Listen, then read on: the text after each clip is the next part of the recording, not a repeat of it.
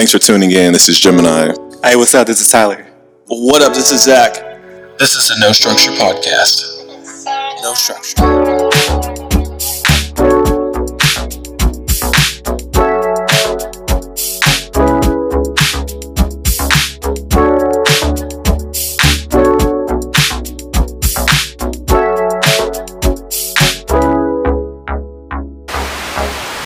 How would you guys feel if you caught your significant other watching porn? Okay. I don't know who's starting, but We can start with our guest. Are we starting now? Yeah, let's do this. Yeah. So how would I feel if I caught him watching porn without me? Yeah. Well, for one, I I would... got through in the detail. But... That makes a big difference. I don't know that I would be mad. I probably would ask him why he was watching it, or what about that was intriguing, and then why he didn't wait for me, for one.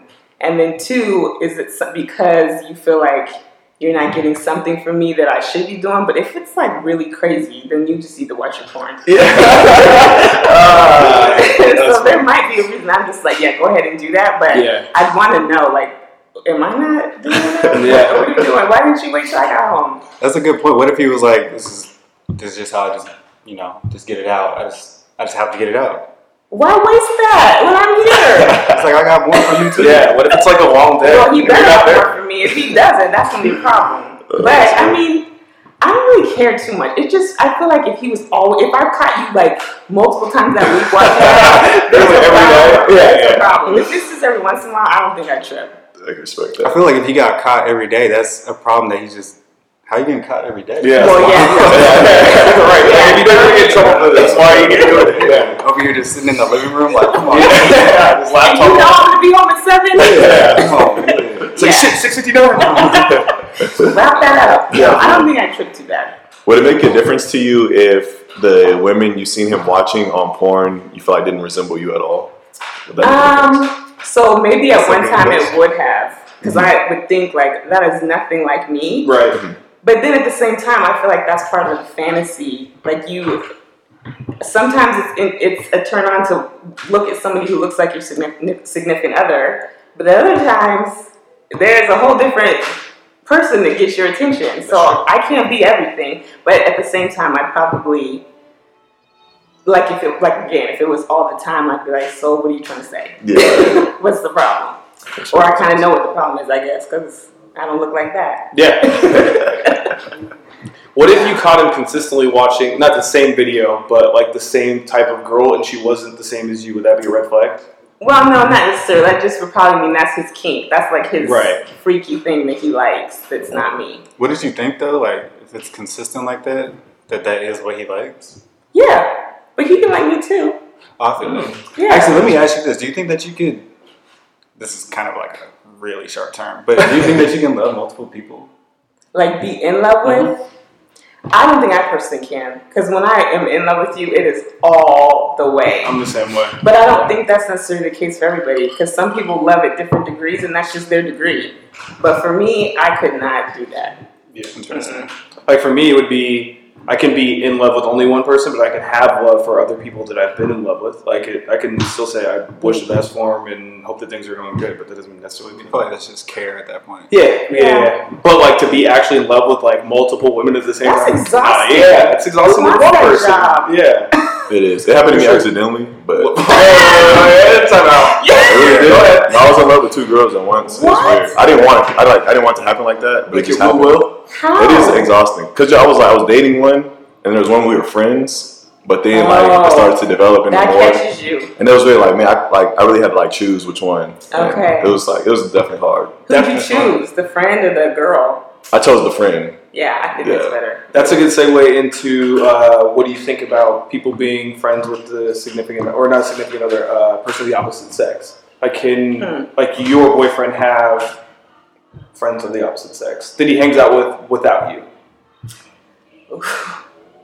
That was better straight. Yeah. Yeah. It would depend on how well, I knew her as well, and kind of could see their dynamic. So this kind of has come up with me before because I have a lot of guy friends, and there's been times where the girls are like, nah, you're too comfortable with her. Right. But then when they see how we act, it's like, okay, I'm not even tripping. Yeah. But if you see where she's kind of like touchy and all that cutesy stuff, I don't think I like that. Well, no, I would not like that. Yeah, for sure. But I don't think out the gate, if he was already friends with her and I came on the scene, I would expect that there'd be people that I would have to get to know in his life and kind of assess. And if I felt uncomfortable and he's rocking with me like he should be, he would take that into consideration. And we have to kind of compromise a little bit. That's a good answer. But now, what about with an ex? You ever dated with her? No. I don't get it. There, I like that. I don't get it. Well, okay, I'm gonna play devil's advocate. So let's just say that you guys are in a or your boyfriend was in a relationship with this person, and you realize that just being in a relationship just wasn't the thing. Like you guys are just supposed to be friends. They were friends before, and then they're like, "Well, we kind of went too far." So they were already friends. Mm-hmm. Tried it, stopped it. That's a little different. I think that could be something that you could be maybe. Could kind of work that out. But I also feel like me being a new girlfriend, I'm going to always have 3 eyes on that because you've been with my man. Yeah. Like that's crazy. You've been with him. Like I don't want to be in the same place eating dinner with you and I know what I'm thinking when I look at him and then you're thinking it too. Or you could be thinking it. That's a little too much. Yeah. Where I have to see you remember something, or he say something that you remember, and you start laughing. Inside joke. No, that would make me mad. No. You guys think this is funny? Yeah. Okay. And y'all both laugh, and I can't know. That's gonna be a problem. I'll say that. Yeah. To you, would X only fall under like we dated, or does that also apply to this is a girl I hooked up like one night stand, but like we've been cool ever since, like having that one time, but. Yeah, I feel like if she knows you the same way I know you, that's an ex. If she's been with you in ways I've been with you, then she's an ex, whether it was one time or no times. Yeah. That's crazy. You don't think that? I do. I'm just like, dang, like, now that you say it like that, you could be an ex in a day. Like, exactly. You have history with him, or her, whoever, but I don't need you to know what I know, and you sit across from me and we both know the same thing about my man. True. That's not There's the whole thing about sex and like sharing energy and stuff, and I don't want to know you share energy with that person. Or like those little things that you're thinking that you and him just do, but then she accidentally slip up and do it. Yeah. What? Yeah. We about to fight. This is what we made. Right. Yeah, that would be awkward. That would be awkward. Or she jumping in being like, you know how you like, or you know what I mean? Or just it might not even be about sex, but like if she's mentioning like, you know how you like your drink. Yeah. Not while I'm here. Yeah. Or she orders some drink for him. Exactly. No. Yeah. Make sure you got the little cherry. Yeah. That's all. Yeah. Oh man. Speaking of exes, though, we had this conversation also in the past. What's a good way, or what do you feel is the best way to break up with somebody? I think, well, I don't think you should text message. I know this is the age of text messaging, and I'm the queen of text message. But breakup, I feel it has to be face to face. I need to know why no text messages first.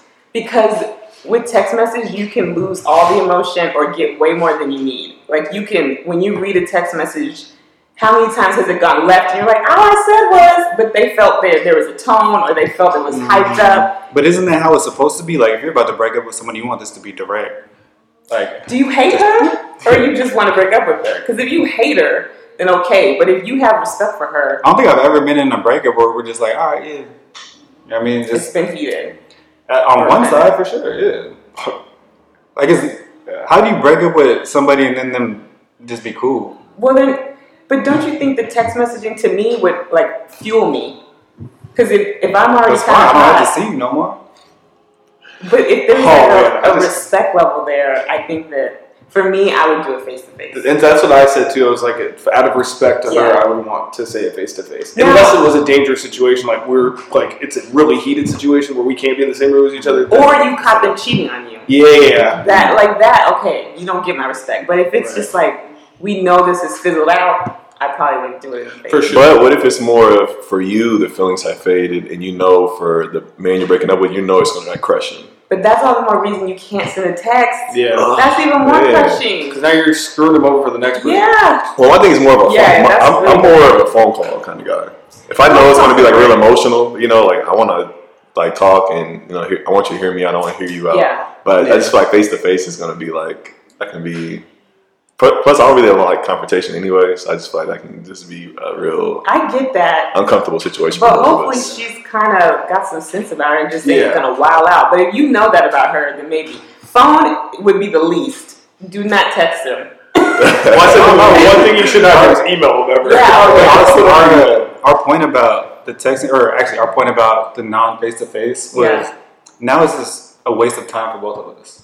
Like, we're wasting each other's time at this point. Well, she didn't know that till you text her. She didn't even know it was coming. Yeah, but this whole text conversation literally can be wrapped up in 5 minutes. Not if she has to and I can stay on the couch, and she can stay at her house. I'm just saying, like, no one got to do anything. I have those feelings, though. You just saying I'm done, and now what? She just. But I'm not her boyfriend no more, so why are you unpacking it for me? I don't get that. Why is that my problem? But don't you care about her, though, right? They do make you listen to. Breaking up with her, what? You can still care about someone and not want to be with her. I get that. I wish her the best, but your emotional baggage is not my problem. And that's part of the reason why we split up. Like, I don't want to deal with it, man. Like, I really just don't want to deal with it. So this isn't a breakup that's out of the blue. Like, it's everybody kind of knows it's coming. My last breakup was actually out of the blue. Mine was too. Yeah. And that was... Yeah, I would say probably mine was too. Yeah. And I ended up going there, which I didn't want to. Has it happened to you? Have you gotten the text breakup? No, but I feel like I would be like... I feel like I would accept it better than I think people would think I would accept it. Oh. I would prefer it. Yeah, that's what I'm saying. Really? I feel like like even like everything about I equate it to my job. If I was gonna get fired, just send me an email. That's real. Like, do not pull me into the office and So that's a business transaction. That's not. Very much. I don't deal with rejection well in person. This guy's like, so that's a you thing. That's not a. So I feel like a lot of people are like that. Yeah, I mean, yeah. Well, and I guess you would know the girl on like what she would prefer, but for me, it would be, to me, I would think it was really disrespectful if you sent me a text message saying I don't want to be with you no more. But a phone call is like you're like, phone call, I could live with that. Yeah. Okay. Wait, what was the reason why you said a text message is disrespectful? For one, you don't get to like hash much out because you're texting, but two, like the emotion could really either go like really high because you can't read it or feel the emotion in the text. Yeah. Mm-hmm. So either she feels like you don't care and you just threw it out there, or she's not feeling like that you're coming from this nice place and you can't really discern that in a text all the time, especially if your feelings are hurt now. I think that if it's like under like 3 months, then it doesn't really matter. But if it's like, if you guys have gotten to like an I love you stage, then I think it should be face to face. But if it's just like a casual thing, just say whatever. Yeah, I think that sums it up. That's a good one. Way to think about it. I agree. What I was going to say. Get it back. This guy. If you were getting broken up with, and the guy sent you a text message to break up with you, you said it's disrespectful because you don't have a chance to talk about the situation. If a guy's in a situation to want to break up with you, why would you want to do that anyway? Like, would you want to be I see what you're saying.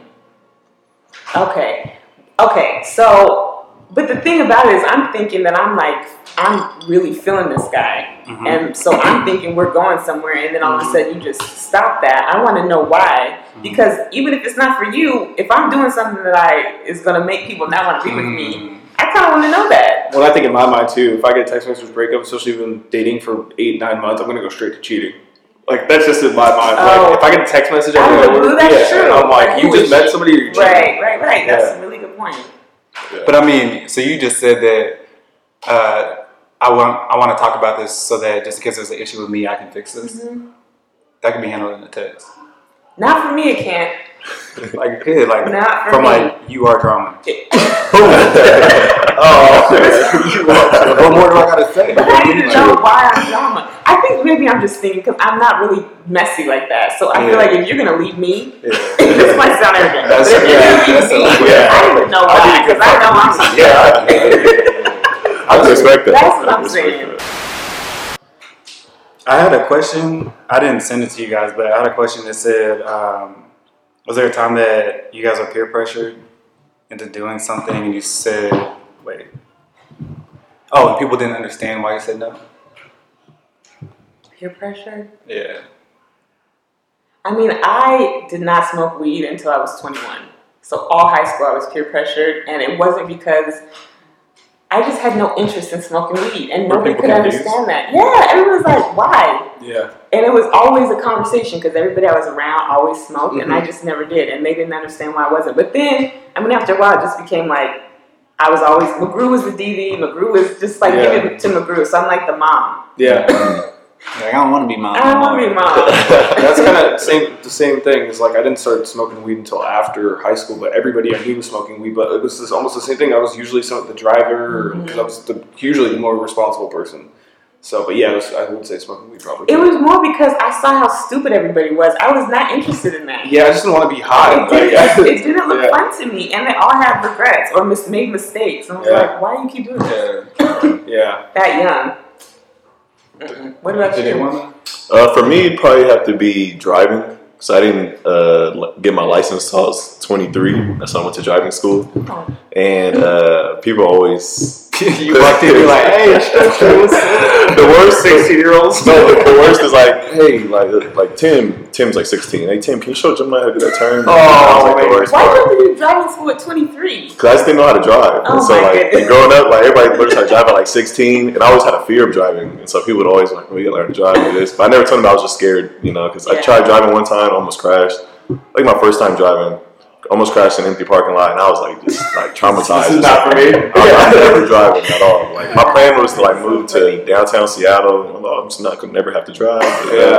that was my plan, like, in high school. But that Then didn't you work like mapped your life out around. Yeah. I swear to God, bro. That's so That's when funny. taxis were big too. So I'll catch a cab if I need to go somewhere. That's Yeah, expensive life. I'll be good. So, You ain't got no car though. I mean, yeah, that's true. yeah. So, That's funny though. The reason why I asked you guys that is because I had a situation a few weeks ago where one of my coworkers was like, "Hey, let's go meet up at this bar or whatever," and I was like, "Okay, cool." And we meet a couple other coworkers, and we get there, and it's like this country bar or whatever. I was like, "I don't really want to do this," but since y'all here and this is what you guys chose, whatever. So we get there, and I'm sitting in the parking lot. It's me and then this other coworker, and they're both white, right? I'm sitting there, and this truck goes by and parks in the parking lot with two big old Confederate flags. Oh no. Flags sitting out the back, like huge. You know what I mean? And I'm like, I'm not going in there. And they're like, why? They Like, didn't what? get that? No, man. That's I was like- crazy. It's like, what do you That mean? is Why? actually crazy. Yeah, man. I was like, you've clearly never been black. Like, No, Yeah. clearly. like, I'm not going Yeah. there. I already didn't want to go in there. You know what I mean? But Yeah, that's crazy. that really was like, yeah, I'm not doing this. But that is a really messed up situation. I went to Wazoo, which was like 98% white. Yeah. And there are white people from small towns. Like, literally, there was a girl that said, I've never seen a live black person before. To me, the first day I got there. Yeah. Damn. So, being in a That's situation with white people who don't even have a clue what's going on, and you're like, I'm really out here by myself. Like, Yeah. if it goes down, nobody is understanding. That's a like, dangerous situation, it's especially very nowadays. Yeah. People just don't care anymore. They don't. Like they will That's fight crazy. you in the middle of that. I literally said that to him too. Like, if I go in there, I'm by myself. Yeah. Like, you don't get that. He's like, no, I got your back. I was like, No, no, bro. you don't. Like, you don't know the signs. Like, you don't know when shit's about to pop out, bro. That's like 9 of them are Exactly. on top of me. Exactly. You're nowhere to be found. Yeah. Like, I'm not doing that shit, bro. So what is it that you do? I work with first-time moms. I'm a social worker, and I help them get back on their feet after they've had their baby. That's amazing. It's really dope. What needs to be qualified, or how does the How do you girl have to be qualify? qualified to Oh, be how helped does- by you? Yeah. So we get our referrals from the public health nurse, which is good because they typically work with low-income moms that wouldn't necessarily get medical attention. Maybe they wouldn't follow through with that as much. Gotcha. So the public health nurse goes to their home and does a lot of the check-ins so that they aren't having to go out get to the medical clinic.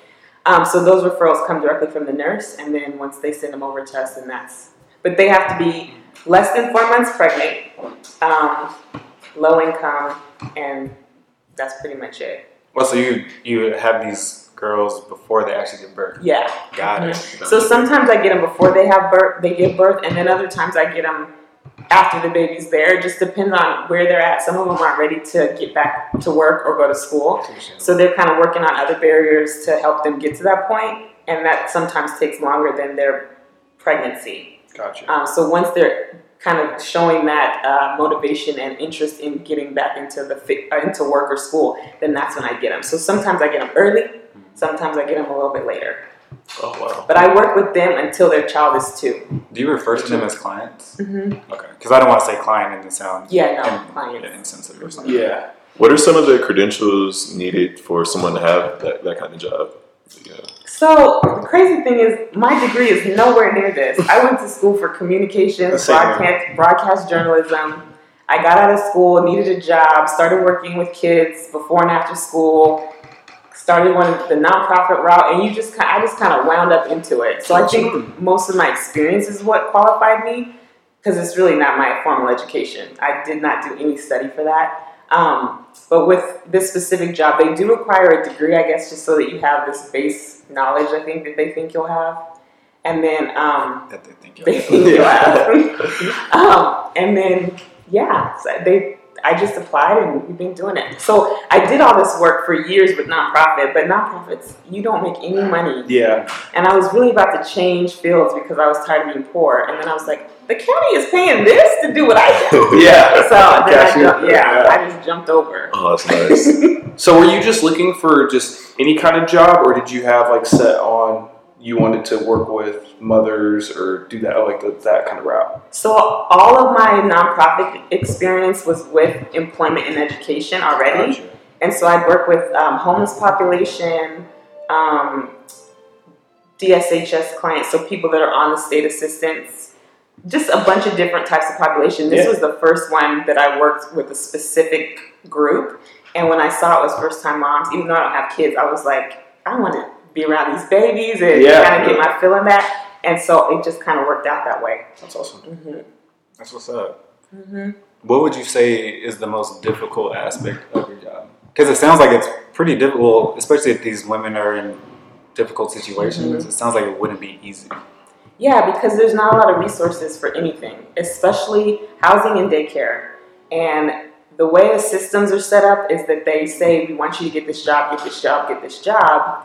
But when they do get the job, now they're disqualified from the assistance they were getting before that helped them keep the job, would help them keep the job. So you have a client, she's young, you get her a job, she's making $15 an hour working full time. We're like, yeah, everybody's high-fiving. But now the state comes back and says, but we're going to take all your food stamps, we're going to take all your child care costs away, and no more cash assistance. So now the $15 really looks like $5 an hour because she's having to pay all this stuff that she can't really afford. Yeah. So then they quit so they can get back on assistance because they could live before. Now you're scraping by with this 15-hour, this job that you think is going to be helpful, and it's really more problems than good. Do you think that that's the biggest misconception, I guess, with the help that you guys give them? Is that you getting them a job is their way out? Yeah, absolutely. Because it is in a way, but that's only if they're making, especially Seattle, you gotta make like $30 an hour to do anything. Yeah. And so you're coming out with a high school diploma maybe, and people think that we're like helping them get off the system, but sometimes I feel like what I'm doing is harming them more because I'm giving them this glimpse of independence, and they get to feel that, like, oh, I'm doing this all on my own. But then when everything gets snatched from them, they're worse than they were. So everybody thinks like, oh, well, they need to just get off the system. But if they get off the system, who can live out here? We're all one paycheck away from being on the system. Like one accident, 1 month of not being able to care for yourself. Right. People don't have just months and months stacked up. One accident, and now you're in this situation, and all of a sudden you're like, this doesn't make any sense. Why would you think that me making $15 an hour means I can pay $800 a month in childcare? Right. On top of rent. On top of rent and lights. Yeah. And then if I do things on the side to make my money, then you're coming after me more and saying I have to pay you back. Like, there's no win. Right. There's no win for them. Do you think the lawmakers that put that in place, that if you have a job, we take away your benefits, do you think they know of this, like are aware of this? They don't care because it's not affecting them. Right. And all they're looking at is the money that the state is shoveling out to these people who don't want to work. And that is really not the case. I've seen so many people who are like, I will do any job you have. Please find me a job. Yeah. And as soon as we find them, they're like they don't even give them a grace period. It is literally, you get your first paycheck and they snatch it. So you don't even get to kind of catch up. Like, and you're already behind. Yeah. So you can't even catch up. You start off in a negative, and then you stay there. That's what I'm learning. The older I get, it's like for example, you pay off a credit card. Mm-hmm. If you don't have, like, you pay it off, if you don't have something that's going to make you not go back to that. Yeah. Or even just like transitioning between jobs, like you have to set it up perfectly, right? So that you don't miss a paycheck or miss benefits or anything like that, because you never know what's going to happen that week or two. And that's happened to me. Like when I switched to this job, I switched in the middle of their pay period. Now, so I'm working nonprofit. That's the poor job. So I barely had any money as it is. Right. I switched in the middle of this new pay period, which meant I had to go 3 weeks without income, and I'm having to drive. I live in Lakewood, driving to Britain. And I'm just praying, like, I don't know how I'm going to make it. Right. Like, it's that real. Like, it was that real. I was right where those people are because of an extra week. Gotcha. That's wild. Crazy. Like that makes perfect sense. Yeah, it's so crazy. So crazy. So, the fact that they get their benefits taken at an unreasonable time is something that I do feel like people should be more aware about. People, like the public, should be more aware about. What's something else that you think that people should be more aware of? That it's not, in Washington, it's not a majority of black people on welfare or getting state assistance that I served. I have an actually interesting fact about that real quick. There's a lawsuit, or there's people that just got busted and they did $110,000 in tax fraud. Every single one, or not tax fraud, welfare fraud. Every single one of them in the picture is white. Mm-hmm. Like there's this common misconception that it's only minorities. Only black and brown, and it's not. I worked at DSH just in Lakewood, and I probably the whole time I was there had like maybe 20 brown or black clients. The rest were all white women. Wow. But everybody says it's black people, so I'm thinking we're gonna have all these black people in here. Right. And it was months before I had a black client. See, I would assume that it's all black people because that's hear the narrative here. No, it's not. Not in this state. It's a lot of white people. White women are huge on state assistance. Why do you think that is? Versus, like, why is it them versus somebody else, or just? Okay. What would you say the percentage of white people is, or white women is in that? Out of my what I can speak for, I would say probably a good 70%. Wow, that's a lot higher than I thought it was going to be. A lot. So you guys could just, if you walked in there on a Monday and just walked in the lobby, you would see it's all white women in there. What makes it not proportionate, I guess, is my question. Maybe not that I want it either way, obviously, but I'm just curious. Well, I'm wondering if maybe it's because maybe not that many black people live in this area, or maybe they're in different pockets, but I've been here all my life in Tacoma. So probably if you went to the Tacoma office, you might have a different number, possibly. Okay, that makes sense. I don't know for sure, but I'm guessing it might be different in you said you're in Renton? When I was doing DSHS, I was in Lakewood. Okay. But I would assume Lakewood would have had a bunch of people too, but we didn't have a lot. For the majority of the clients you have, how would you kind of rate the family support that each of them has? Do you feel like there is not a lot of family support, or do you feel like most of them have solid support? I think it's like 50-50, honestly. Okay. I think the ones that I have to work with more definitely do not have family support. There's some that you have to see like weekly. But then there's others that do have a good support system, and the father's in the picture, and his family's helping. So there is a good balance. Gotcha. What percentage would you say are single mothers? So single as in married, or just single as? Single as in there's no help from the father. Okay, probably 70% of that too. Yeah. A lot of the dads that I come across, they're either incarcerated or just not claiming the baby, or just ain't worth a damn. Gone, Yeah. So there are, though, I do have some dads that are really involved. And, I mean, they work, they're trying their best, they're supportive of their wife, they're trying to just make things happen. And it's just difficult. Like, one, she was pregnant, about to have her baby. He was getting up every morning to catch the bus all the way down to Olympia for this job. And so it was like a 4-hour morning commute for him. And then he has to still walk like 2 miles to get to the job because of the bus stop didn't take him there. So she called me and was like, we're on our way to the hospital. There's no way he's going to get here in time. So I had to go all the way down to Olympia, pick him up to get him so he could see the birth of his baby, because he would never have gotten there. It would have been the next day by the time he got there. You're really like an applause button right now. Yeah. You got to like insert that. Well, and if he wasn't a good guy, I would not have done that. But he was like a real dude. And you can tell he was trying. Yeah, he was trying hard. Yeah. It's nice to hear that people like you in those kind of positions, though, because I feel like the most meaningful work that comes out of a position like that are people who go above and beyond the job description. I'm sure there's a lot of people who could sit there and just be like, oh, this is all I need to do. And when you get to that point, you need to stop. Yeah. You really need to stop. And there's always those people. Like, there's always those people that hate their job or just hate helping people. Right. Why are you here? Why are you here? Just retire and be done or get out the way. Do you think that comes with being jaded, though, from the job? Because I know, like, with teachers especially, like, a lot of them go in gung-ho, ready to do it, and then years go by and they just stop giving a fuck because it's just so tiresome.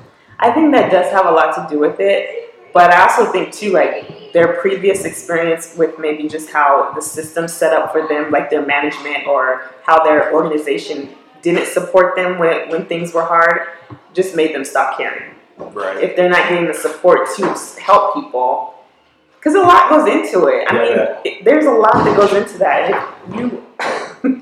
If you aren't getting that support from your boss and you feel like they're just letting you get beat down, then you kind of get over it too. Yeah, that makes sense. Mm-hmm. What if you can pick one thing that would help your job the most? What would you choose? Anything. Just one But there'd thing. be more housing, affordable housing, and daycare. And the daycare was universal. Everybody just needs daycare. It just needs to be that. Yeah. Just like we need medical, you need to have daycare. Everybody should have daycare. Daycare's expensive. I Paying grew up there. $1,600 for an infant to be there 3 hours? Are you kidding me? Yeah, Who can afford that? My mom, so I was raised in a single parent household. My mom was paying like $1,400 for me to go to kindercare. And then she switched me to this other place, Smart Start, which wasn't even anywhere near nice as kindercare, but they still were $1,300. That's wild. Just today, we called this place because she needs it for her infant, and for 3 hours a day, $1,600. Wow. Not even a full day. Yeah. It was like $2,400 for a month of daycare, like a full day. Is that? What does daycare even do? Like, do they pay for food or They feed them. filet mignon? But if you're there 3 hours, it's Very like, muffin. And it's an infant. That's You're what I got feeding fed. your milk, or it's formula or your milk. So they should pay you. Yeah, for sure. that's robbery. Yeah. Crazy. Or at least deduct that out of the cost. That's an expensive babysitter. It's too much. Way too much. So for people that don't know, what would you say the biggest ripple effect is from what you do? Like for, I don't know, maybe a family, or for the family, or for like the general population, or what? I think that we help them at least find or gain skills that they will be able to take with them for just ongoing. So either we're helping them get into school, which maybe sometimes that means paying for tuition, or just helping them get that job, and we have to buy the shoes that they need to be able to keep the job. They're just little things that kind of help them keep making steps forward. Yeah. But it's we only have 2 years, and that seems like a long time to people, but that's not a long time. It's not. When you're starting from below and you're having to just sometimes we just get to the breaking even in 2 years. And then I have to let you go, and because you don't have a support, you might go back down. Right. So I think I'm hoping, for me, I hope that my clients have those transferable skills that they can take with them, and when they're not with me, be able to apply them and learn how to advocate for themselves so that they can get the services that they need and hopefully find some success in that. Yeah. Is that like the first thing that you do when you start helping these people, is to kind of get them self-educated with how they can help themselves? That is. So, at least my style, because I don't want to babysit anybody, and I'm not really a good hand holder. I only put in the effort that you put in. So I match you. And normally that's not even true. I do above that, but I let them know that. Like, what you bring to the table, I'm going to match that. Right. And we keep that energy going. So if I see you slacking, I'm going to call you out on that. But then I let them call me out. Like, if you don't feel like I'm showing up enough, you let me know, just so that they know that I'm in this with them. But really it's because, for one, you would not believe how people change when they see somebody believes in them. Yeah. It's a little thing, but them feeling that someone actually cares, they all of a sudden just start doing stuff that's like, well, why ain't you been doing that all the time? But nobody ever told them. That's hella cool. And if you don't set an expectation for people, they won't rise. Yeah. They'll rise to the expectation. If you've never set them for that, they're going to stay down here. So when they see that, like, okay, she's really on me if I'm not doing this, or I'll remind them, like, what did you say the reason we were doing this for? Right. If that's not important to you, you need to let me know so we can figure out what isn't important to you. So you use those pieces that really, like, pull their heart. And a lot of times it's that baby. But you got to, come on, let's do something. But yeah, we try to, I just want to make sure that they know how to use those systems and how to ask the questions, because here's a quick example. Found this girl, I worked with her probably 7 months, and she finally got this job. She was there, they did her background check. We knew there was stuff on there, but it wasn't things that we thought would prevent her from working.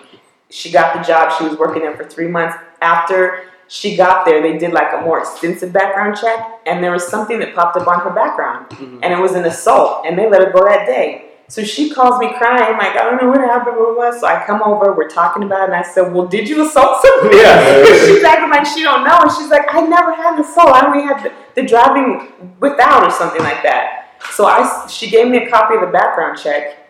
I called the people who did the background check, which was Washington State Patrol. Washington State Patrol and the rest of the state, none of them talk to each other. Those systems do not talk to each other. So you have to go to the place that gave her the charge. So we figured out where that was, and I called them, which just took like hours, like 3 hours, because everybody wants to put you on hold, and nobody knows who they're talking to. They send you to this automated system that sends you to another automated system. And if you're young and don't know how to even like pay attention long enough, or have the patience. Right. She would have never gone through that process. Finally, we got to Kent, figured out who the person was that did it. Ended up, they coded the charge wrong.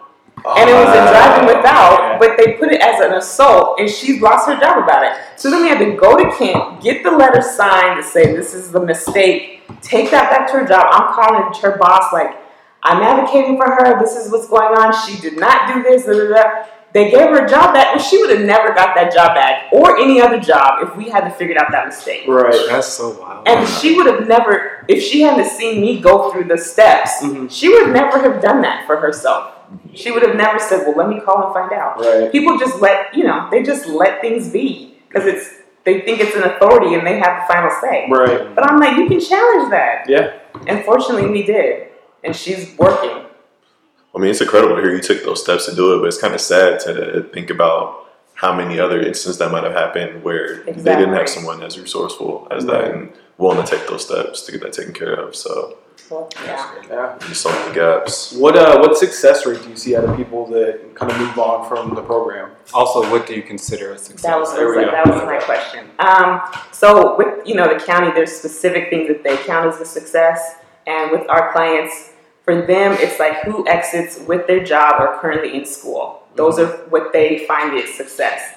But for me, that sometimes means nothing because that person that might be in school, that's great. But up through to that point, we just got her to maybe speak up for herself, and she's telling people, like setting her boundaries now so that people aren't taking advantage of her anymore. Right. Or she finally got her driver's license, or just her ID, or just little things that she's done. And maybe she doesn't end up in school or having a job. But to me, that does not mean she's a failure because we've gotten her so much further ahead and closer to those goals. Gotcha. So, I mean, not to toot my own horn, but I probably have had 3 clients since I've started working that I could not do anything with. Hey, please toot the horn. It's probably been 3. And that's after like trying to do something. Well, one girl, she had a personality disorder, and I didn't know this, and I came into one of the personalities, and I was scared. I was literally scared. Oh no! Do you know how many personalities she has? I don't, but I saw 2 just in that moment, and then the next time I saw her, there was a whole other person. Oh wow! It was crazy, and I called her nurse like, are you gonna warn me? Like, did you give me a heads up? I literally had like the hairs on the back of my neck were like, get out. It was because I go to their home, so that was. I need you to go in on this a little bit more. Like, what were the personalities? That's what I want. Okay, so I get the referral from the nurse, and then my first step, I always just send them a quick text message and say, hey, your nurse sent this over. Are you interested? And then we'll schedule a time to meet. So we had been texting, and she was really like so excited and wanted information. So I was texting her stuff that I normally wait till the meeting. Right. But she was so pumped. I was like, okay. So we're texting, and the morning of our meeting, I always text them and say, hey, are we still up for today? Are you available to meet? And so she's like, no. And I said, oh, did something change? And she was like, I have group. Like, completely different than the other day. Yeah. So then I was like, oh, okay, well, let me know when another time is. We'll get it together. And she's like, you never help me. You've never been any help to me. You're always causing me trouble. And I said, hi, so-and-so, this is Candace from blah, blah, blah, because I'm thinking she's thinking I'm somebody else. Yeah. And she's like, I know who the F you are. I don't care who you are. Like, going off in this text message. Then my phone rings, and it's her. I'm thinking she's going to say, I'm so sorry, I thought you were my baby's daddy or something. You know? And, I mean, when I tell you cuss out, that girl cussed me all the way out. Like, I mean, she used combinations of cuss words I didn't even heard before. So then I get on the phone. I get on the phone with her nurse, and I'm like, I don't know what just happened, but I seen two different things, and the nurse is like, oh yeah. I mean, she's very like kind of a hippie, very we all love each other. Like, no, Cheryl, tell me what's She was like, I was going to mention that to you, but I didn't want to bias you. I said you were going to let me walk into her home with not knowing which personality I was about to be dealing with.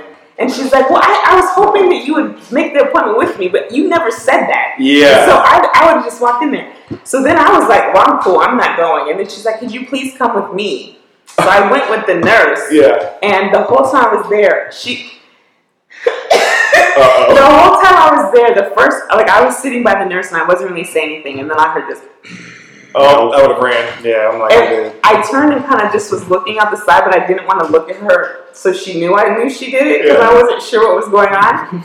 And so the nurse was just talking over it, and she's like growling under her, just growling, and she's staring directly at me. Oh my God. I said, excuse me, I'm going to go outside and take a phone call. Yeah. And I just stayed out there the rest of the time. Oh, wow. I was like, this woman does not like me. Whatever that personality is does not like me. And I don't want to see what happens. If I was in that situation, the first thing in my mind would be like, she about to climb on the ceiling. Yeah, see, crazy shit. Like, I'm not about to call it off first. What's that movie that guy had the personality? Split. Yes, Split. I just watched it on the airplane, man. Crazy. I haven't seen that. It's crazy, bro. It's dope. It's not the one where the girl gets kidnapped. Yeah. They have like a one with Bruce Willis as the character. Unbreakable. Yeah, that's the second one. Yeah. Well, so actually, there's a '90s movie, Unbreakable, that has Bruce Willis in it, and then it goes into Split, and then the third one's like a combination of all of them. Yeah. Okay, well that's what I saw. Yeah, the first one's pretty good too. It's like it moves slow, but it's a good movie. I texted the nurse and said, I'm outside the door, just scream if you need me. Yeah. I was not going back in. That's not a good text. That's wild. Yeah, I would have dipped as soon as she started growling at me. I was so scared, like, oh my God. And she's not breaking eye contact, not blinking, just like looking at me like a hungry dog. What do you feel like is in there? The devil. You think so? I don't know. It has to be. One of them? One of them is the devil. Yeah. So I have a theory about people that have different personalities. Me too. You first. I was going to say alternate timelines. Like, there's a different person in different timelines. Oh. If you believe in that kind of stuff. But see, I see it like this. A person with like schizophrenia or multiple personality disorder, I see like, if you believe in souls, like when you're born, like usually there's like a soul highway and you got to take an exit and that's your body. Yeah. Sometimes like 5 motherfuckers just keep going. Or maybe it's like your energy is bouncing around, catching other people's energy and bringing it into you. And so you're taking on other people's energy. See, I feel like we all have it in us. Yeah. We just have to, it depends on the door that's open to open that up. Yeah, I feel like, I think about sometimes, and my thoughts could be really twisted. I get that. So I think we all have it. It's just you're willing to open that door or not. And maybe this personality just kind of lets them get a little bit of it out instead of being the whole evil that they could be. But, okay, or so you say everybody has it. I don't think everybody has it like that, though, where you're like, hi, I'm so-and-so. Hi, I'm so-and-so. You know what I mean? No, like, I don't think they have that. But I do agree with, like, there's times where you do not claim that as yourself. Mm-hmm. I get that. Yeah, no, that's what I mean. Yeah. Or you just have those people that say they have a different personality. That's just how they act when they're drunk. Right, right. Well, that's what I was thinking. Is there something that you want to, like, say that you think that people should know as, I don't know. Like what would benefit people? Or? Yeah, it's something like to kind of, you know. Yeah. Well, for one, being poor is really expensive. Yeah. It is expensive to be poor because you don't have a lot. So you get your EBT card, but you're miles away from a grocery store. So where do you go? 7-Eleven, which is jacked up prices. Right. So you run through that money really fast, and people just think that when you're low income or you're homeless, that you're lazy and that you just want to be on the state. And it's been very rare that I've had clients that are like that. Most of them really do not want to be on the state, and they don't want handouts. They don't want your help because they were one time us. Right. A lot of them had careers. A lot of them have education, but there was a bad period in their life where something happened, either a bunch of bad decisions they made, or just life happened and they didn't have the resources to jump back from it. And that's where you end up. But it's not always because you're just a bum. And then you don't deserve respect because you're low income or because you don't have a home. Or, I mean, the other day I saw this man holding his sign, on 84, when you get off. He was holding his sign there and this truck walks by and flicks him off. See, I can't. I'm just like, why? Yeah. What did he do to you? And why would you do that to someone who's already down? That says a lot about you and not anything good.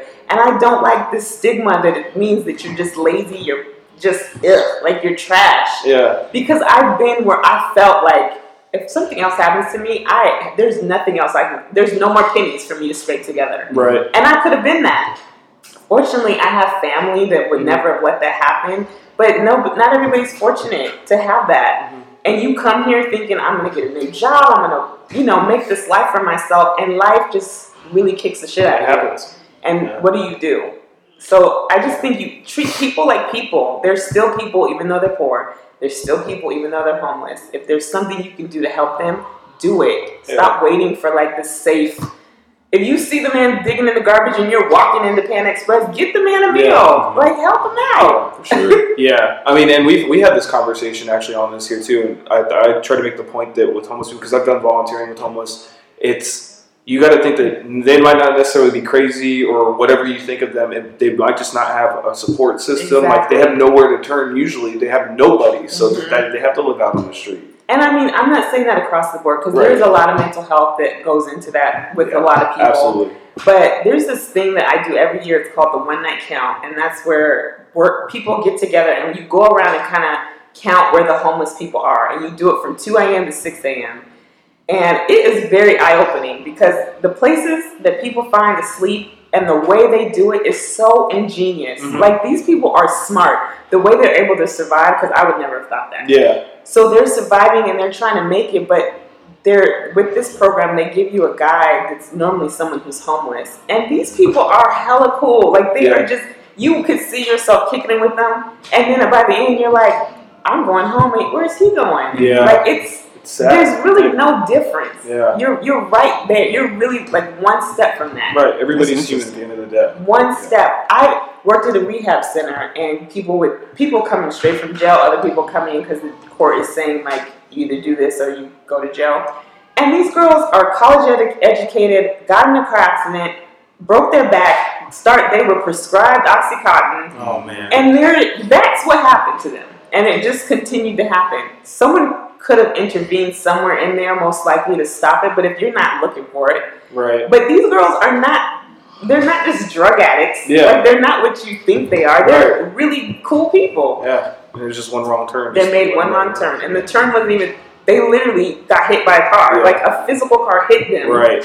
And now they are addicted to pills because they're hurt. And now people are like, oh, you need rehab. Right. Your look on life has to be so interesting. I know that because you're opening my eyes to a lot of stuff right now. Yeah, and for sure. I can only imagine how you see it and I'm sure I'm with the majority where it's, you wake up, you go to work, you come home. Yeah, I mean, you're not really working with people less fortunate. You're working pretty much with an even playing field. Even playing field, right, with people. Yeah, and so it's just I'm really, especially ever since getting with Taylor, she's opened my eyes to a lot of the injustices, and I'm realizing about myself that there's a lot of things that I'm just so oblivious to. Yeah, just straight up oblivious. Nothing is pointing to this problem. Yeah, you know what I mean. Which I'm not saying it's anybody's fault, but there's clearly problems that are just unnoticed on The awareness is not there. Yeah, it's not really necessarily not. because you're not looking for it. It's just it's not broadcasted. Yeah, like I feel like if there was, see, I don't know necessarily how I would suggest to fix something like that because I would say like a billboard, but even I don't look at billboards. Yeah. You know what I mean? So I don't know how that would. I don't have cable, so commercial's not going to do it. You gotta Even do it if a on commercial social was on media. there, I'm in Right, the you can kitchen. ignore it, commercial, right. you know what I mean? You got to do it on social media now. But I'm not on that. You know what I mean? Like Yeah. there's a lot of things like I don't even know how I would be able to see without having a conversation like this. Yeah. Like I really That's a don't. good point. That is a good point because it's not like when they talk about it on the news, they talk about it in such a negative light that people are just like, "Oh, I'll get rid of them," or let's take down this encampment and bulldoze it over. Yeah. Okay, so where do people go? They're just gonna go You start don't. You somewhere didn't else. bulldoze Yeah. the people over, so now where's the problem? Right. And everybody wants to just push the problem out of their eyesight. And then they think it's better. So now you have all these people that lost the encampments in Seattle and they're walking around Lakewood. I don't know if you've noticed, but Lakewood has a lot of homeless And they keep people. on moving them to corner to corner. Corner Like to I'm corner. literally witnessing them move. Like Federal to Way each corner. starting to get a lot too. Like Really? it's like every corner now. Right. Yeah. And everybody wants to talk about like, well, now all these homeless people are here. Okay. Yeah. So let's do something about Yeah. it. You've had that Albertsons over in Lakewood empty for years. You Even could the one in literally Federal Way, Yeah, man. yeah, that's what Why doesn't someone Oh, just yeah. let it be like open night and leave in the morning? Like let people have someplace to sleep. You got these empty buildings that you Yeah. already keep the lights on. You're already have the lights on. We can see you in Have there. them check in at 9 and leave at 7. You don't have to feed them. Just let them sleep somewhere. What you're Why saying, haven't we done that? what you're saying is so real, but I do want to say like I don't get how Albertsons has all these just dead stores. Like that blows my mind. Even the Target It blows my mind. has not been anything since like 1995. Which one? The Target in Federal Way. The original Target. Oh. You're supposed to Oh, yeah, it has not been yeah. anything since 1995. Why- I kind of think it's a secret government. Why Yeah. don't they just let people sleep there? I don't get it. That's a good point. I never thought about that. You already have it. You don't really. And Yeah. the money that it would take you to open that up to let people sleep there is less than you're having to do for the cleanups that you're doing to push people out. Right. That's So a good point. and you could put hundreds of people in those places that have been abandoned for years. All you need is these, like a cot. They're already sleeping on the hard cement. Whatever Right. you give them is an upgrade. Mhm. So just Open the door. open Yeah. the door. Yeah, just give them somewhere warm. But do you think that a lot of that has to do with them not wanting to assume liability for those people? Probably, but you I don't already mean to say are. those people like that, but you know. You are assuming liability Yeah. because if they can't eat, what do? You try to survive. That means you're gonna break into this man's car Sure. and get something so I can take it to the pond and feed myself. Yeah. And everybody thinks it's like the crime is increasing. They're surviving. Yeah. That's, Survival crime. I'm hungry. My Yeah. kids are hungry. Feed me, or I'm gonna find out a way to get Yeah. fed. Yeah. I don't get it. I mean, it makes sense to me, but people are like, they think that it like makes them look bad if they have people that are poorer than them in their neighborhood. There's like this stigma where they feel like big me, little you, but Yeah. like the same people got a son out that's a drug addict. Like Right. you know that your son is out in these streets That and is you're so not even crazy. doing anything. Yeah.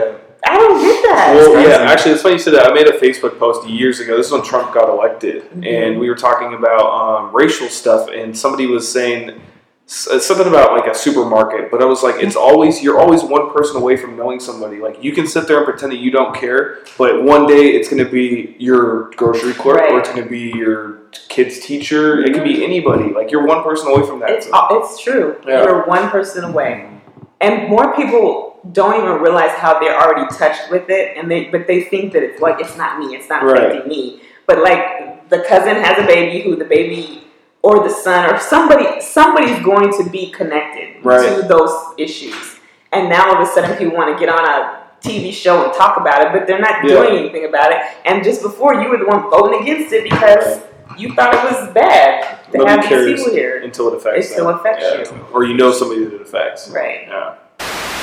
I actually wanted to move into Tyler was telling us about your fiance, Did you and want? Yeah, that's fine. Okay.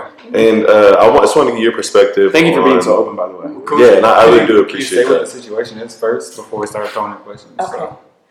So I'm gonna just call him Prime because I don't want to say his name. So I've known him since I was 11 years old. Wow. And when I was 16, I was actually supposed to go pick him up that day because he wanted me to skip school and go pick him up and we were gonna hang out. And I didn't because his mom and my mom were best friends, and I was like, my mom's gonna be there. I know she is. Yeah. So I ended up coming at regular time, and when I get to his house, my mom said they had come and arrested him, and so I was shocked and didn't know why. A couple weeks before that, he had called me and said the store that he used to manage had been robbed, and he was like really upset because he didn't work there anymore, but he was concerned about the people that did work there and didn't know who got hurt and whatever. So they had asked on the news, like, if you know anything, come on down, let's talk to us. And so he did. Him and his dad went down there, and they talked to him. He did polygraphs. He did all the stuff that they did kind of just to check in. And they ended up arresting him because I guess it was all circumstantial evidence because they didn't have any footprints, fingerprints, DNA, nothing. And even the person that got injured said it wasn't him that did it because he was like, I know him. It wasn't him. I would have known who it was. So we still were like, well, how do y'all arrest him? Well, they did. And he was in there for probably 8 months before his trial came. And still the whole time, everybody's thinking, we're new to the justice system. Yeah. Like, nobody's ever experienced this before. And I'm green as all get out. So I'm thinking, like, you tell the truth, you get out of jail. Everybody's like thinking, you just, you don't lie, you're going to get out of jail. Everybody knows the truth. And it completely was not that. I mean, from the beginning, now looking back from the beginning on, they literally picked a person and said, we're gonna make this person our guilty person. Mm-hmm. So when he finally went to trial, mind you, he had a public defender, which is the death for anybody of color. They were going through all this fake evidence, and the two biggest things that I think got him convicted was they took pictures of him at the time of the crime and then where he was 9 months later. So at the time of the crime, the guy said he was bald and had a beard, and it was the opposite. He had no facial hair. Oh, I said his name. I'll bleep that. He was the opposite. He had just a mustache, but not a lot of facial hair, and had a full afro. They took the picture that they had fixed to have him look like both, and only showed the audience or the jury the picture of him without the hair. Wow. Prosecution. And his attorney never even said, he didn't object. He didn't say, well, you have to see what he looked like at the time up. They just showed the picture of him that fit this description. That's all the jury got to see. Public defender? Mm-hmm. And then the other thing was the gentleman who was injured, they talked to him, of course, hours the day before he was to go on trial, and the whole time he was 100% sure it wasn't Charles. When he got on stand, he said he was 60% sure it was him. Wow.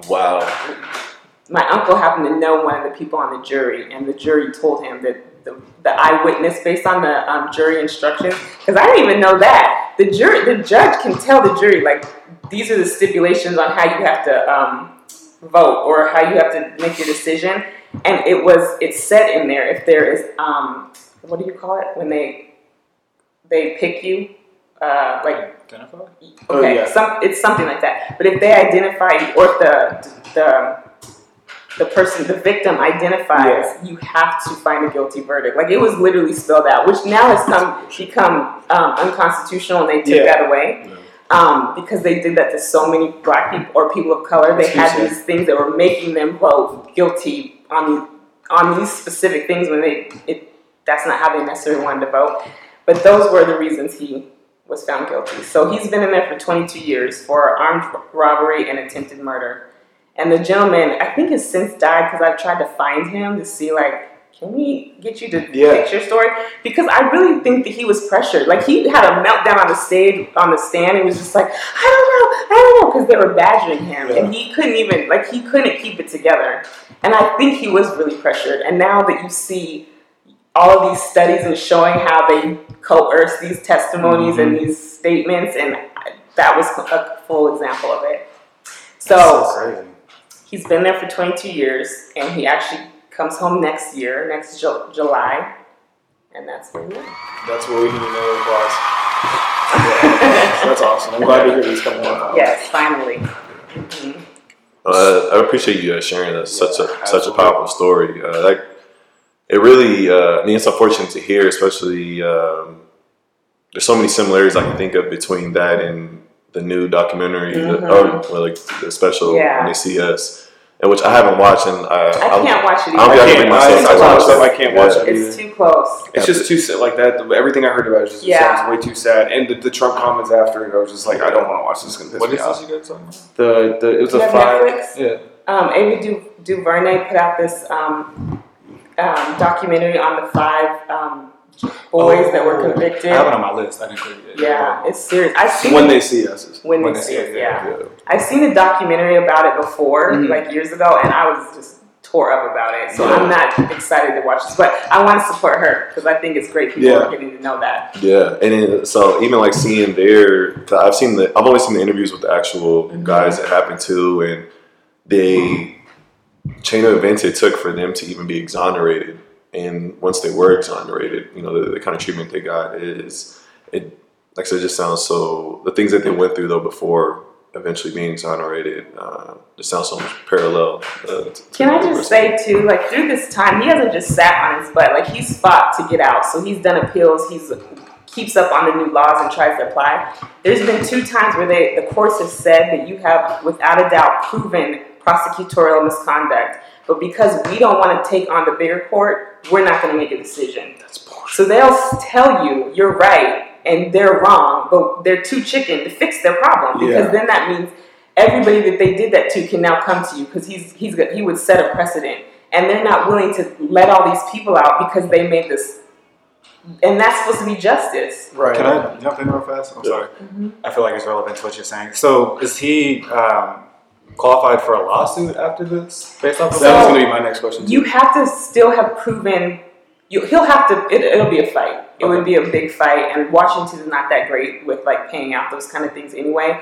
But he's still so gung ho on clearing his name because he's like, it's one thing to go to prison for something you did, but to go for something you didn't do, and not only go, but you end up serving your whole term for something you didn't do. Like, I'm about, these people are going to pay somewhere. In the prime of your life. In the prime, like he went at 19. Is that why he you had call just him turned 20. I call him Prime because his favorite character is Optimus Prime. I think it's like he likes smoking Prime. Yeah, it's crazy. Do you think the system is the way it's set up? Is it set up for him to? Do you think he's been rehabilitated more, or is it more set up for him to go back? So you have to work the That's a good system, question.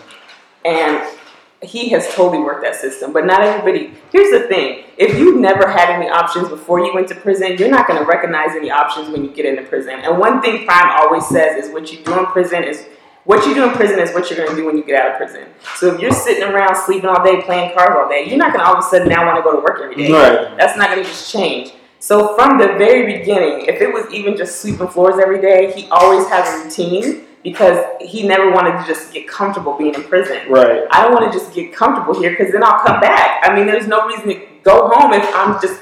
A lot of guys view it as like, I get to kick with my homies all day, we're playing cards, we talk shit every once in a while. Yeah.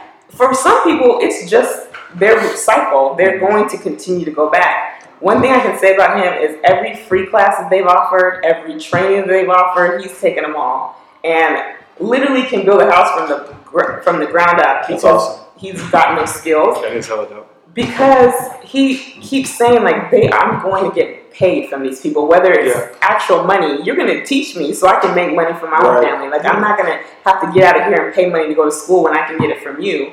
But you have to really advocate for that because they don't just have these programs for everybody and they don't announce them to everybody. It's not just like you would think if they're wanting to rehabilitate you that they require you to do certain things.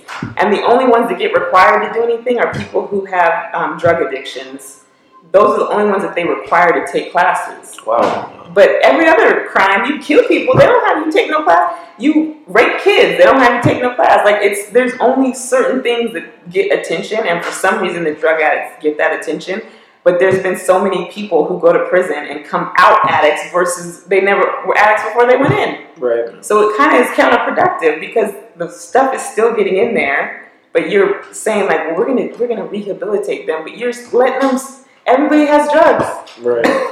And then you put them on, once they get out, you put them on parole, and one little slip up, you just send them right back. There's nobody coaching them or showing them, like, even how to use a debit card. Right. Or like now that they have those self checkouts, this one guy, he is a friend of his, and he got out and he was saying how like he went through the self checkout with his girlfriend when he first got out. So he thought, oh, this is, you just check yourself out everywhere. So then he goes to Ross and he sees everybody standing in line, but he sees the open line. He's like, I'm just going to self checkout, but it wasn't. It was just oh man, it was just a regular line. And so the lady was like, sir, you can't do that. And the little girl was like, he's not from here. Oh yeah. He doesn't know because he just was like, oh, I'm just self checkout. But there's so many different things that have changed in 20 years. Oh, absolutely. That makes sense. You're like, oh. Self checkout would be bizarre to see. Self checkout still confuses me still. Like, what am I supposed to be pressing? How much am I supposed to be putting in? I scan one thing and it calls the lady every single time. I'm like, bro, come on, man. I can't The worst is when you get up there and you have stuff and you're like, damn it, I forgot something. So you have to try and void everything out, but it sets a little buzzer thing off and they got people coming over. I just accept my fate, bro. I'm like, man, accept my fate. Snickers. But to answer your question, no, you're not set up to succeed. Gotcha. Not at all. It's set to break you, and they do a good job at that. Do you think that it's set to break people because the prison system's so lucrative? So like getting Absolutely. Back in? Yeah. Absolutely. Okay. They know that if I break you, you're coming back and I get another paycheck for you. That's insane. It benefits them for you to continue to suck at life. That's so crazy. And so many people in there, like, and this is a false sense of comfort because you go to visit and you go weekly, so you see the same people going and you kind of almost feel like you know them, but you don't know them. Like you just are you guys are in common space. Right. And so there used to be a time where I'd be like, he's such a nice guy, why is he in here? And sometimes he would tell me, and I'd be like, oh my God, I cannot believe that you put your baby in the microwave. Like this crazy stuff. Yeah. Where you're like, not everybody is prime. Like some people deserve to be in prison. Absolutely. But then there's so many others that you're like, why did he get that much time for that? Right. And then why did this guy not get that much time for that? Right. Same thing, but different colors. I'm assuming rapists get less time than Oh, they do. That blows my mind. Well, look at that blows my mind. Pedophiles, they basically get a free 18 months is like a standard. It's because the people that make the laws are like, man, if I get busted for this, I want to get out. Yeah. Like that's really what it is. They're the ones doing the dirt. That's so sick. Yeah. Exactly what it is. The people that do to me the most deviant things are the ones that get out and come back and get out and come back. It's crazy. To get away from like the injustice factor of this, how does this affect you? So you've been with him for 22 years. All right, there you go. Yeah, 22 years. That can't be easy. No, and I would tell anybody who else wanted to do it, don't. It's not something I would like glorify. Yeah. So at what point then were you like, all right, we're gonna make this happen? You know why? Because here's the thing. One thing with me and him is that above the relationship, we've always been really good friends. And the friendship has really sometimes surpassed the relationship where I might not be feeling him like that. He might not be feeling me necessarily, but like we're still rocking together. Yeah. So the support was consistent. With me, it took the first few years, I think, I was so gung-ho because it was like, we're going to beat this. It's wrong. We're going to figure out a way to get you out. And you kind of have to have that hope anyway just to carry on. And so once he started fighting for it, I was fighting there with him. And at the time, my mom was really involved too. So she was helping us like investigate and try to come up with all these ways to get him out of there. And so the first 5 years, you're just on this like roller coaster of like, this is injustice. We're going to get you out. The justice system is going to work up for us. And then it never does. So then you're kind of like still fighting, but figuring out what your new normal's got to be so that you can get through this. Because by that time, he's really starting to feel this time. Yeah. Been in there 5 years. And for me, I was just like all of my things that you would do in high school. I went to prom, I had a date, but it wasn't with the person I wanted to go with. Right. And then I'm always the third wheel because everybody has their boo or they're trying to set you up with someone and you're trying to respect your relationship, but like, you can't tell everybody like, oh, he's in prison because people got something to say. Sure. So it really kind of, for a long time, I really isolated myself because I did not want to have to explain or justify my choice. And I think I was young and immature and not very confident, and so I felt like I had to. And it wasn't until, my later, probably my 30s, that I kind of was like, cares what people think? I'm doing, this is my life. And everybody who had something to say didn't have a man, or their man was beating them, or they had trouble. Like, I don't need advice from you because I see what you pick. Wait, their man was beating up? See what you They were beating them. I was like, wait, what? Their man was beating up, he ain't shit anyway. But that too, like nobody had like great examples of what this should be, but it was like, oh, he's this, he's that. And all their concerns were like, he's going to use you or he's going to get out and leave you. And I'm just like, but okay, but yours is here and left you. So what's the difference? The risk is the same. So at least me and mine are communicating. We have a good thing going. If that's what happens, that's what's going to happen. I'm not going to be able to change that. Right. But at the same time, y'all are dealing with the same shit you think I'm dealing with, and I'm not even dealing with that. So I had to kind of learn how to really be confident in who I am and what me and him had, because it was so many years I just was like, I don't ever talk about it. If people bring him up, I switch the subject because I don't want people judging me. I don't want them judging him because I felt like I had to defend him. And then one day he was like, don't defend me. Let them think what they want to think. You know, people in prison, what's the things they say about every man that's in prison, especially black men? Yeah. They're gay. They're getting it up the butt all the time. Yeah. They're using their woman for money. I mean, it's all negative stuff. Right. Sure. And while I have seen that happens, that is not across the board. But it does happen. I'm not going to say it doesn't happen. I mean, I know that it happens. But just because you go to prison, all of a sudden you're gay. I don't get that either. Like, if he wasn't doing that before, that doesn't mean he's just going to start doing that. Right. But I always felt like I had to think, if anybody found that he's in prison, I had to say, but he's not that guy. Right. That's exhausting. I will say this, though, because I just recently started hearing you talk about him more. Mm-hmm. I do like that about you. Because I never knew that. And I've known you for 29 years, you know what I mean? And it's opening up my eyes like a whole different side of you. And especially watching your vlog, I'm like, dang, like, I didn't know that you were going through that. I didn't know it was like that. Like, there's just a whole bunch of aspects about you that I'm learning, you know what I mean? So I think it's cool what you're doing. Oh, thanks. Yeah. I think it's cool that you're sharing your story because I'm sure that there's other people in your same situation that are looking for some kind of, like, positive answer. Yeah. Guaranteed. Yeah, because I mean, it's freeing for me to be able to talk about it and not care what people think, because it is such a big part of my life, and I felt like for so long I could never give that credit, and that is a big part of me. And even though it's not ideal, I love that man, and I love what he stands for, and I have no doubt that what we are building together is going to be something. Right. You kind of picked the wrong one because you gave him time to think about how he can get back at you, this system, and he's got plans, and I'm right there with him, like, let's do this. Like, we're getting our money back, or we're getting our time back somehow from you. But it really was opening or freeing for me to just be like, I am who I am, and I think I'm pretty dope. If you don't, you gotta talk about yourself. That's real. What do you think the biggest hurdle is going to be when he does get out between you guys? We talk about that. Can I guess first? Okay. So, I'm assuming you've been living by yourself for a while. Mm-hmm. And I remember when I lived by myself, it was amazing. So having someone come in, like, you have to be dope for me to give up that independence. You know what I mean? Right. So I feel like that would be one of the biggest things that you probably would have to work on. I would assume. Yes, and I think that's the same for both of us, because even though he's been incarcerated, a lot of his time he had a cell by himself. Mm-hmm. And then even now, he just has one other person. So you guys have a routine, and I have my routine. Yeah. Mm-hmm. And he's I think because you're in prison, you got to be really clean because you get sick and people are nasty coming through. So he's very clean. Mm-hmm. That is not I'm not and I live by myself. So I think that's a girl thing, man. I swear. Guys get all the rap about being dirty. That might be true.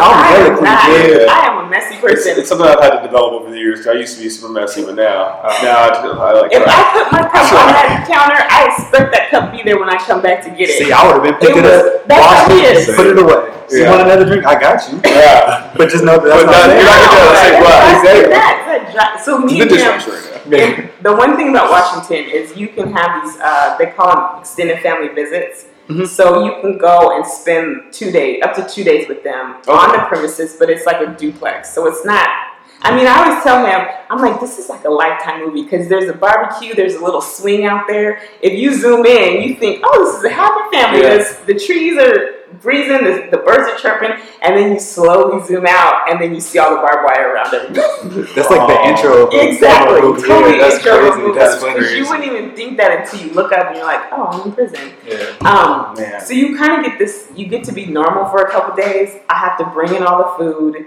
bring in all the stuff, but once you're there, you can just kick it. Watch movies. It's once a month? It depends. It's like every 60 days or so. Oh, damn. Yeah. That's sweet. But it's better than nothing.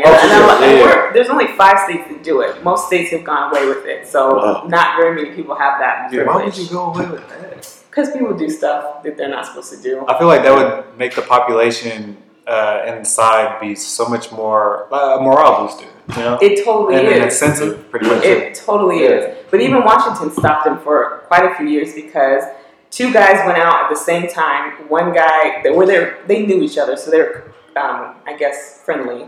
And one guy was out barbecuing, and the other dude slipped in and raped his wife. Jesus Christ. That's why you lose stuff like that. That's why we can't have nice things. Right. And then did he do something to the guy? I don't think that ever happened because... This guy took that spatula. Yeah, I was going to say, because Right. now he goes right, you know, he's I don't know if that even went, but I do know. Well, I think so because the man didn't have a life sentence, and now he does. So I'm guessing maybe something went down. Having with that. Frank Yeah. But so now everything's cornered off. Like it's super. You do not get to commingle. Yeah. But I mean, that's a good thing, though. yeah. Plus, I mean, and at this point, they don't even. They do their counts, you know, because he has to be counted so many times a day and make sure he's still there. Mm-hmm. But the whole 2 days, they never count me. I'm like, I could be in his bed. He could have been checking me up, and nobody even knows. Yeah. I've asked him like, they ain't gonna check to see if I'm dead. So did he have to? That's real. Did he have to get transferred to the, or did he have a say in where he got transferred, or did he just? Oh no, you don't get to say. So it's luck of the draw that he got to be in one of these places that. No, all of Washington does it. Oh, word. All of Okay. Washington does it if you're eligible. So you just have to be eligible. And I can't remember exactly what makes you eligible, but I know you can't have like any major infractions for so long. Gotcha. There's like different criteria to make sure you're not going to go out there and trip. Yeah. But yeah, so all of Washington, if you qualify, you can have that. Interesting. What do you think the biggest thing that he's worried about when he gets out is? Well, he's very prideful. Like he's very machismo. I'm the man. I'm the provider. And I think I think he understands that things might not go as smoothly as he's planning them to go. Mm-hmm. But I think that if there's the rejection on how he's going to handle that, that's my concern is how he'll handle that rejection. Because Rejection when it comes to like applying maybe for jobs or just like not even just not knowing how to operate out here because it's so different. It's not. It's so different. You said he went in at 16? I was 16. He was turning 20. Okay. Man, I wish I was in the position I needed bodyguards. I hire him off top. Yeah, He's a for big real. dude. Yeah, he is. When this podcast blows up, he's coming with us. But you know, one thing that we have been, and the reason I actually started the vlog is because I was really making my channel to be more about our transition for him coming home, because I want this to turn into something where either it's a book, it could be a show, it could be us speaking about it, who knows? But I do want it to bring more awareness about it, and he's down for that. But even like I've had him just on the phone, and he knew the camera was rolling, and he's so like, what do you mean people are gonna be watching? Like, he doesn't understand like how people can just see you like that, like how you just get from. Yeah, that'd be a trip. It's so weird. This is Instagram Live? Yeah. Anybody can see Right. this? Right now? Right. That's crazy. No, I think what he's most worried about is just being a success.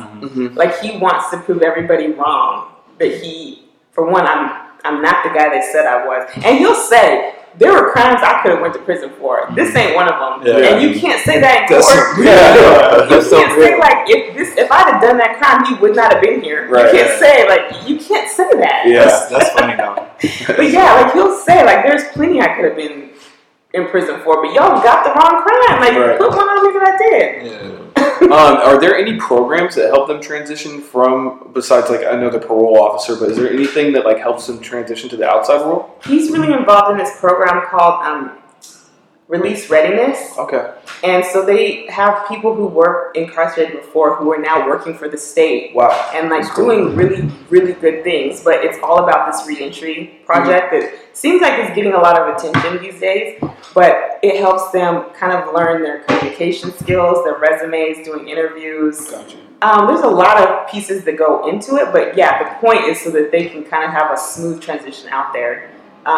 Where at least they have like their resume ready and maybe working on getting their license. Because just up until recently, to get him an ID for Washington was almost, I had to write to get his high school transcript because they need 2 forms of ID. You get your birth certificate, but now who has an ID laying around 22 years later? Right. They don't count your DOC ID. So I had to look at all the extra. Why would they not count that? Thank you. Yeah. Well, here's why. Because people get arrested and give different names, and they go through the whole system under a different name. That's crazy. When do you know? I'm sure many of your friends have gotten picked up and gave their brother's name and not their own. That happened to name. my mom. Yeah. That happens I got all the friends time. that have the same names as their brother. Shit, I've been using Tyler's name for 10 years. I got A lot. two with the same name. That happens a lot where people have gone in under different people's names. Yeah. So it's not really you, and they don't. What is? How are they going to verify that it's you when you're locked up? Right. So I had to order his high school transcripts.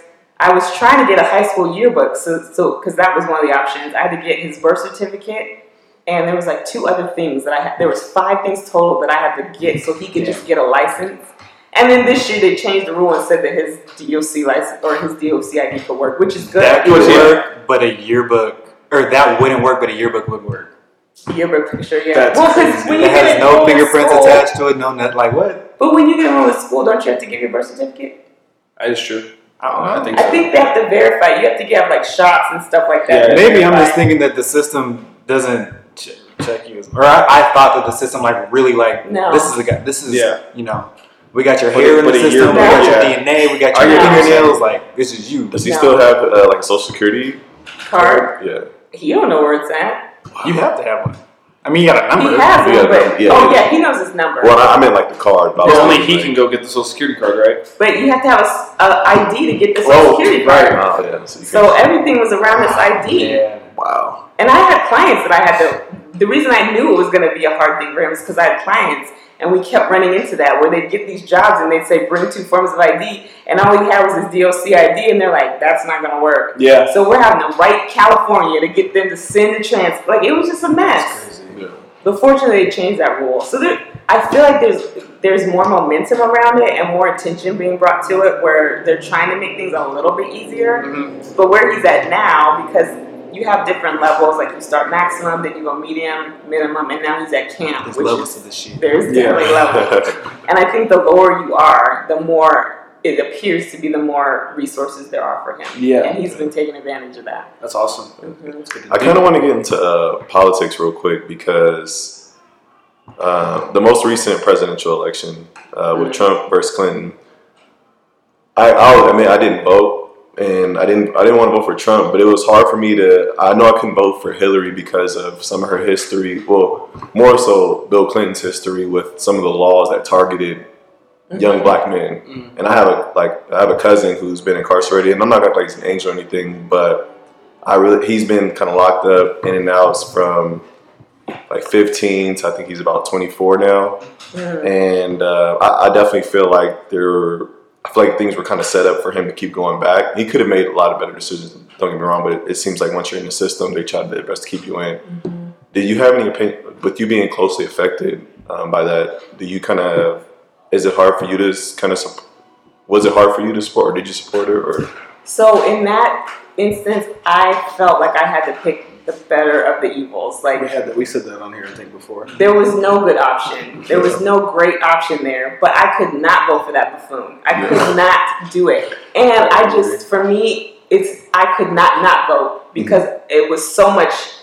I appreciate the effort or the ability to be able to vote. Being a woman and being black, like that wasn't always something I had. That's true. Point. And so I had to vote, and I just picked the lesser of the 2 evils. That's all it came down to. I got you. There was neither one of them were people I was like, Yeah. It was nothing like that. I definitely do feel where you're coming from because you learn a lot about what Black people as a whole had to come through. And I think we've only been allowed to vote for not 50 years, something like that. And women, I think, was even less than that. Like, it was in the 70s, I think. No, that's crazy. Yeah, it might have been, And I think it's the most difficult part. She acknowledged it too. Like, hey, and I know we did those things back then. But it's like, what are you doing now to correct that? Because you still got guys, getting locked up that they're serving 20, 30-year crimes for marijuana. Right. And that kind of stuff. And now they decided to make money off of that same thing. Yeah. Well, I think who's making money? Right. We might have even talked about this on here when you turn on the Today Show and they're cooking with weed and it's like there's people sitting there doing 15 years for the same shit you're joking about. And it's because your state hasn't figured out to make it legal yet. Right. But as soon as you do even now, Washington's doing some of that where they're taking those charges back and reducing them and everything. But why was that?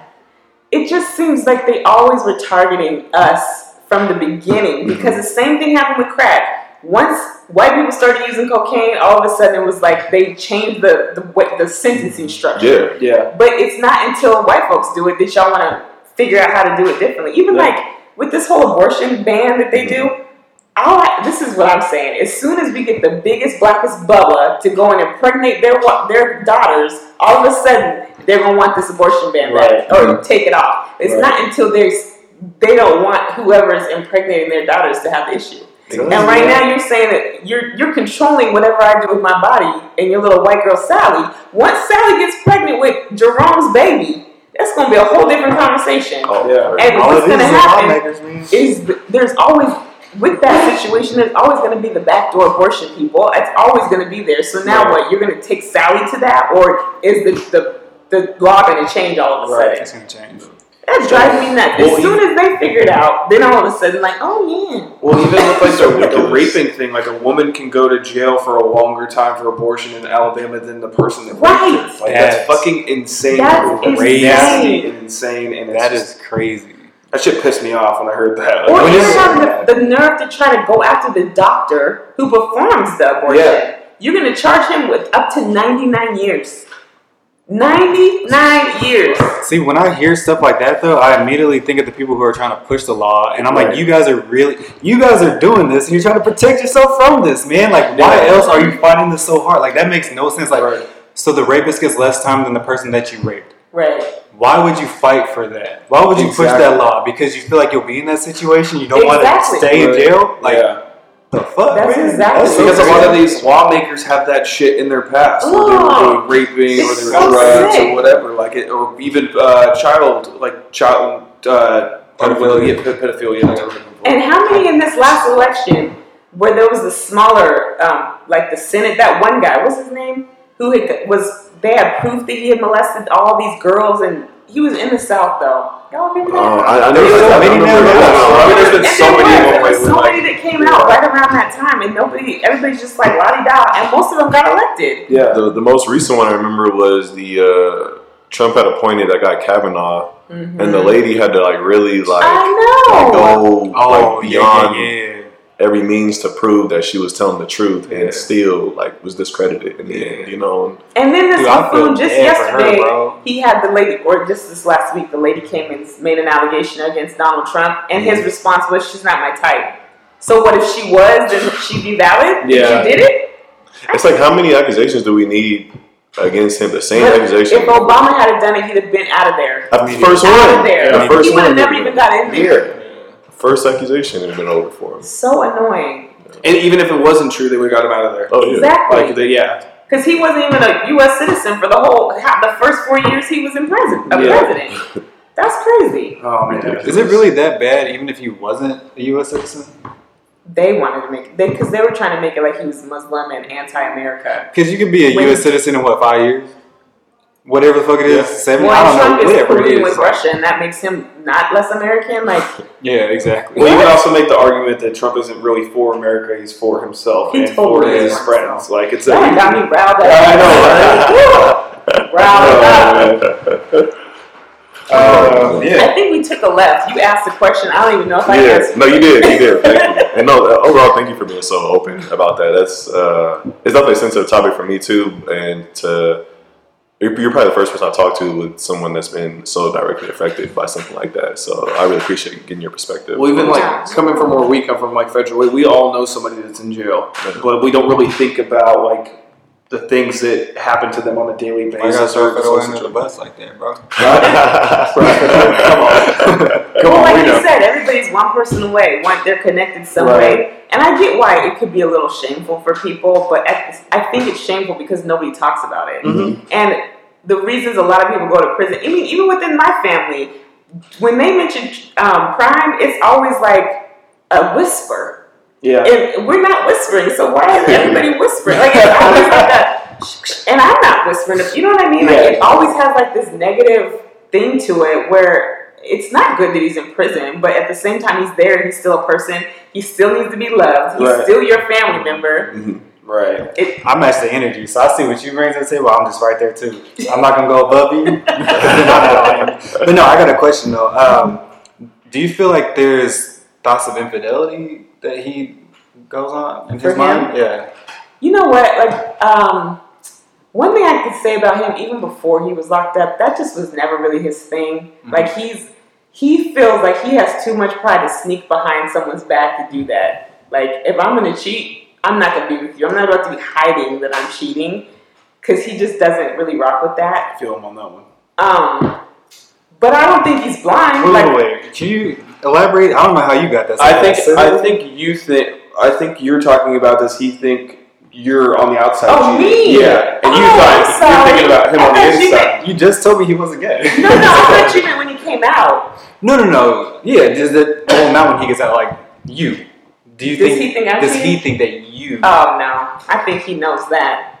I'm just not cut out for that. Yeah, he's at work. There's been one time that me and him were like really about to break apart because he was just miserable and I couldn't fix it, and he couldn't acknowledge that he was miserable, and that was the only time I almost entertained somebody because that person was like. I feel like this is how cheating happens. You're not getting something that you normally would get, and you realize like, oh, he thinks I'm fly, and he's telling me I'm fly, and he ain't told me I'm fly, and that was the door that opened. But I saw that was what it was, and so me and him, like, it scared me because I never ever thought about cheating on him until that one time, and I let him know like this happened. I don't know what to do with this because I never had that happen before, so. But I'm just not cut that way. Yeah. I'm just not. Like, because I think when I have eyes on you, that's all I have eyes on. And I put a lot of energy in that. I feel like I'm the same way. Well, it sounds like it helps that he has so much, like your guys' friendship, and he has so much like trust and faith in you to where he doesn't have to worry about. That's not like an added, And he was able to keep my attention because I'm not dumb and I'm not just no regular old girl. But like his growth, the fact that he continued to grow, intrigued me and also helped me grow. And he would challenge me and vice versa. I feel like you need that in any relationship. For sure. But being able to do that locked up, to me, that makes him even better because you don't have a lot. There's not a lot for you to work with, but you found ways to keep it fresh and to make me see you as this man instead of this boy that a lot of them end up being in there. Mm-hmm. Says a lot about him to me. Yeah, sure, absolutely. I like that. So no, I don't think he doesn't think I'm cheating, and I don't think the reason I thought that is because everybody thinks they'll ask like, well, aren't you afraid that when he gets out, he'll have all these options and he's gonna cheat on you? I didn't think of that. Yeah, that's a question everybody asks me all the time. I can see that for sure. Yeah, it makes sense. I mean, he only sees me for the most part. There's not any outside people that he really deals with, but.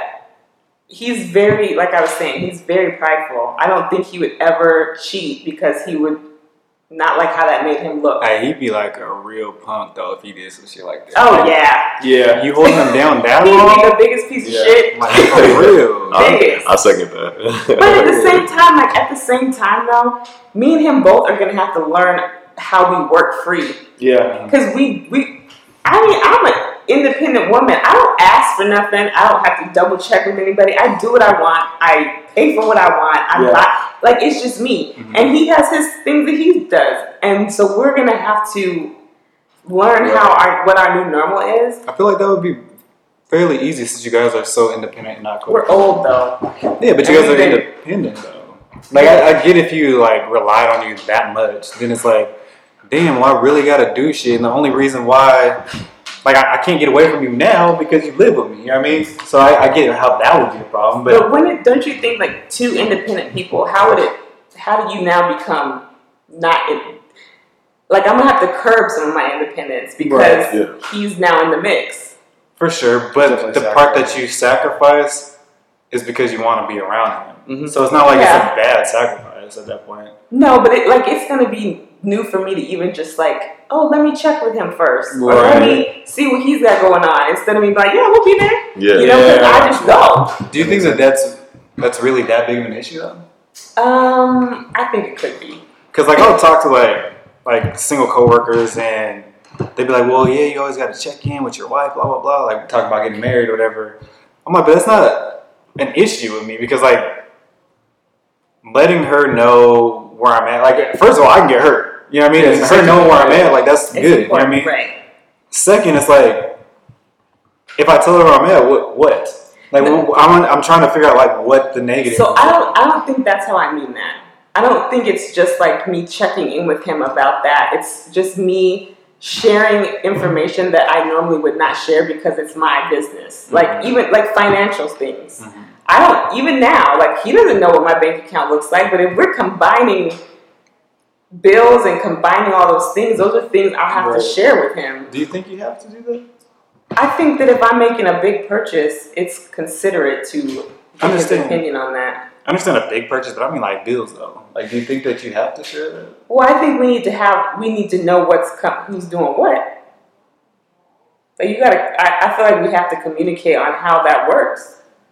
Because now I carry it all. And so I'm not planning on continuing to do that.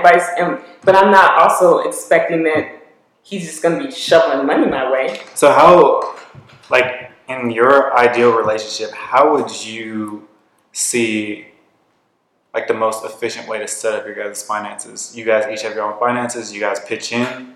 So I always want to have my own account. And I think he should always have his own account. And I think we should have one jointly for things that we do jointly.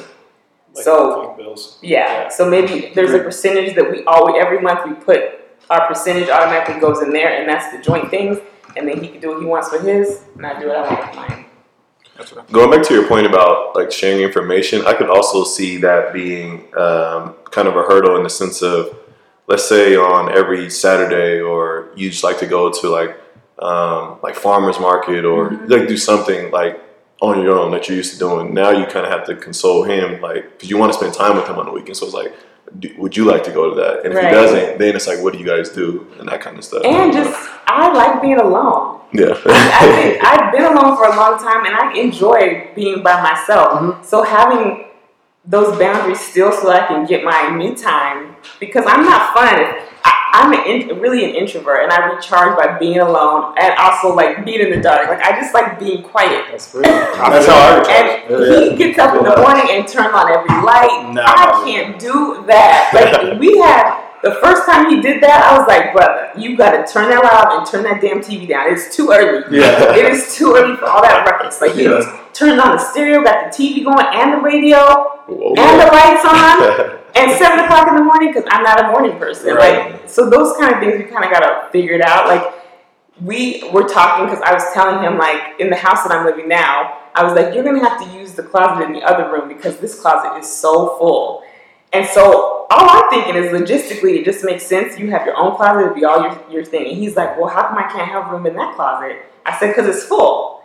And we kept going back and forth with this, and he was like, his feelings were so hurt. He was like, we're sharing the room together, but yet you don't want me in the closet? Like, he was taking it all personal. And I'm like, dude, I can move my stuff to the other closet. Yeah. It's not the closet. I'm just saying, space-wise, there ain't no room in here. And so he kept on, like, he's like, I can't even have shoes in there. So finally, I'm like, what is the deal in the closet? He's thinking, because I always tell him, like, you need to stop watching soap opera. He was like, we're going to wake up in the morning, and it's going to be hustle and bustle, and you're going to help me tie my tie, and then I'm going to grab you and kiss you. And I said, and he's going to grab a piece of toast on the way out. Like, we're helping each other. I'm handing him his shirt, and we're doing all this. I said, that sounds like the worst morning ever. Yeah. I would never want that. Like, that is never something I thought about, because I'm thinking, if you got to get up early, I'm gonna get in that bathroom before you, so you out my way, and then I'm gonna go do my thing, or vice versa. Like, I'm not trying to be rushing with you in the morning. That's the last thing. But we had to just communicate that, because he's like, I've always thought that this is how it was gonna be. Like, we're getting dressed together, and I'm like, that is the worst. Yeah, I want you guys to both come back on here, man. Oh yeah, Like a good 6 months in. I mean, that would be dope. So let's talk about this closet. Did you get But the just shoes in or stuff not? like that. Like, he has been having his ideas of what we'll look like, and I have mine. And then you think it's just a little thing, but he was really in his feelings about this closet. I love how your ideal is so detached. Yeah. It's like, all right, so I'm over here doing my shit, and you're over Because there. that's just how I do. But I'm gonna have to change that a little bit, because he's somebody who needs me to be and want to do what he wants. Like, I know that about him. And normally I have to do that for 2 days, and I go home and I'm like, I'm back to doing my thing. But now he don't leave. That's what happens. I'm sure it's gonna click pretty fast. I'm sure it will. Well, I feel like a second now because I live with the girl and I just got the smaller closet. Like I had nothing. Oh, he's still going in that nothing in closet. the other closet. I'm like, dude, don't touch my clothes. Yeah, it's real though. Shit, now I think about Should it. we put all the Ralph Lauren in a small closet? Everything, man. Everything, man. I couldn't even hang a North Face up in there. Damn. That's a North Face. So funny. That's a North. I do have one question, and this is kind of a little bit heavier, but was there any ever point when he was or he's still incarcerated, but at the point, do you ever think he was, or ever had the thought that he would give up? Like he would just revert to whatever was going on in prison and wouldn't like try to grow or anything? Is there ever a point that you thought he was going to break? This might really sound arrogant, but that's not coming from that. I think if he didn't have me... Wait, so where's that coming from? Maybe arrogance. Yeah, talk about it. But I mean, not like in a, like, I'm so cool. I just think I kind of gave him something to work towards and live for. And showed him a different... Like, this is what you're going to have to do to get this life with me. Because even if he was... Even though he's innocent... But he was just being a Rudy Poo in prison. I'm not sitting around for that. Yeah, right. Like I have plenty of things I could do. Like if you're just gonna sit there every day and play dominoes and try to smoke weed and get me to smuggle stuff into you, like, dude, I'm not doing that. I could do that with the dude out here and go to dinner and he pay for it and buy me shoes and take me. You know what I mean? Like I'm not gonna just do that. So I think for him to know, like he really from the gate knew kind of what my standard was. And also, I think, too, he said something to me the other day that, like, totally clicked it for me. Because, like, there'd be times where I'd be trying to explain things to him over the years, you know, and it would just not work or click. It would take forever. But he was like, do you realize how much of a delay I had? Like, I'm delayed because, for one, I've been in prison, in a cage for 20 years with nobody showing me anything different. Nobody showing me how to get out of this cage. Plus, I'm a dude that only was, 19, 20 when this happened. I'm so far behind. And so now, like, he's catching up and, like, getting these, like, he'll say something, and I'm like, oh, really? I said that 5 years ago. But now it's like he's finally seeing that he was starting out at a deficit when he came in. He was already kind of at a deficit, and then prison just keeps you at that deficit unless you break through that. That's interesting. And he's done a really good job at breaking through that. I mean, every class he can take, he's always I call him the white people whisperer. I'm like, he's a white whisperer because white people love him. And if you saw him, and I'll show y'all later, but he's not one that you would think white people would look at. They'd probably lock their doors and be like, oh God. But he has this like kind of this charm about him because he's such a hard worker, and they see how hard he works, but then when you talk to him, he's not stupid. Right. And it's like they love that. Like, oh, you a safe Negro. I can talk to you. And you should make sense. But it's true. So you tell me that he's that black man, huh? Yeah. Okay. We found him. The crazy thing is, even if you talk to him, I'm surprised people respond to him like they do, but they really do respond positively to him. But I think it's because they see his first impression's strong, and he backs that up. And it's not like he comes with all this jive talking and prison talk. I mean, they call it prisonese. Like you have these certain terms and this way you talk that you know he's been locked up, and he doesn't do that. I think that a lot of that speaks to your point earlier, though, about how much of an impact it has to have someone that believes in you. Because I'm sure in that kind of situation, it's easy for people to just keep their distance, and even just to hear that you've been locked up without knowing the backstory, it's easy to assume like, oh, well, their time. You must have done this and that. That kind of thing. So. And I mean, he lost his family through this. Everybody started off strong, and people just get tired and they fall off, and it happens before you. Like, we didn't even realize it, but it's been like 6 or 7 years since anybody in his family is even contacted. They don't even contact me to see how he's doing. It's just like out of sight, out of mind. But even with like my family, the ones that did know, they like. It's not like I could say they were supportive necessarily. It was kind of like, oh, that's what she's doing. But my sister and my cousins, like a couple of them, they'll go every once in a while to see him. But it wasn't like, it just was still like, he would still not be put on the Christmas card. Like, they accept everybody else's boyfriend, and I've been with him for 2 decades, and y'all still can't put him on the Christmas card. Like, he's been a part of my life all this time, and it just has never been like something people have really embraced. They'll say little things like, tell my nephew I said hi, but it's like, you ain't seen him, you ain't wrote him, like, is he really your nephew? Yeah. But at the same time, he hasn't either, so he knows, like, he's gotta work that relationship too. But just from me, like, y'all supposed to be supporting me, right? And you kind of aren't. But I think people try. They just don't know how. Yeah. And then I'm over here not talking about it, so that makes it even harder. Right. So it's not like I'm saying anything bad about people. I feel like I'm over here sitting like, yep, I'm that cousin and shit. No, not at all. Because I had a lot to do with that. Like, it was the way I portrayed it or didn't portray it. Right. But, one thing with even my grandparents, my grandma knew of him, and the reason I never told her is because when he first got locked up, she said, what happened to that boy that got himself in all that trouble and got put away? And very judgy. And you don't know my grandma, but she is she was like very judgmental. And I was like, I'm not telling her. I'm not about to have to go off on my grandma for talking about my man. Right. Like that's just something I'm not going to do. Grandma. Not today. So she never ever really knew that me and him were together. She just knew I kind of was still in his life. But you kind of have to be careful. Yeah. Very protective. Let's do that. And then people think you have, for me, it's like, oh, she must have daddy issues. Oh, she must not got loved. Oh, she's desperate. Like, it's all these things I got to be instead of just like, my man's in prison. And that's what happened. That's all it is. You're in love. Like, there's nothing else to it. I was going to ask you about the craziest thing about your job, or the crazy situation you've been in with your job, but I guess the demon shit. That was one. Then one time I came to my client's house and she was all, like, her face was all beat up. And so I was asking her questions and we were talking about the situation. I'm sitting in this like recliner chair that was like really oversized. So the back was really high. And she didn't tell me anybody else was in the house. And I'm asking her all these questions about what happened and we're talking about it.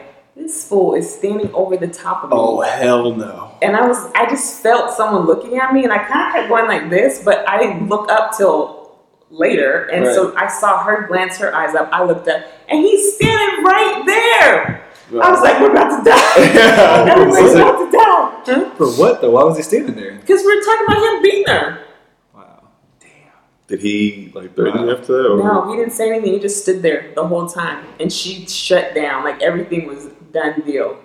So then I had to call our nurse and like, I don't know if I need to call the police because I didn't see him do anything. And she wasn't really telling me what he did, but we know what happened. But I felt the shit. I felt it. So, I also felt him right behind me. I was like, and that made me, from then on, I never sit in chairs like that, for one, and like have my back to where I can't see every exit in that house. Crazy. But that's probably the craziest. I mean, besides those two instances, has there ever been a time really where you felt like your safety was at like I don't know what word I'm trying to figure out, but like you were in danger? No, there was a time the nurse called me on my way there and said, don't go because there was a stabbing between the two of them. So she called me and told me I was on my way to my appointment with them. Thanks for giving me a heads up this time. Yeah. Damn it, Cheryl.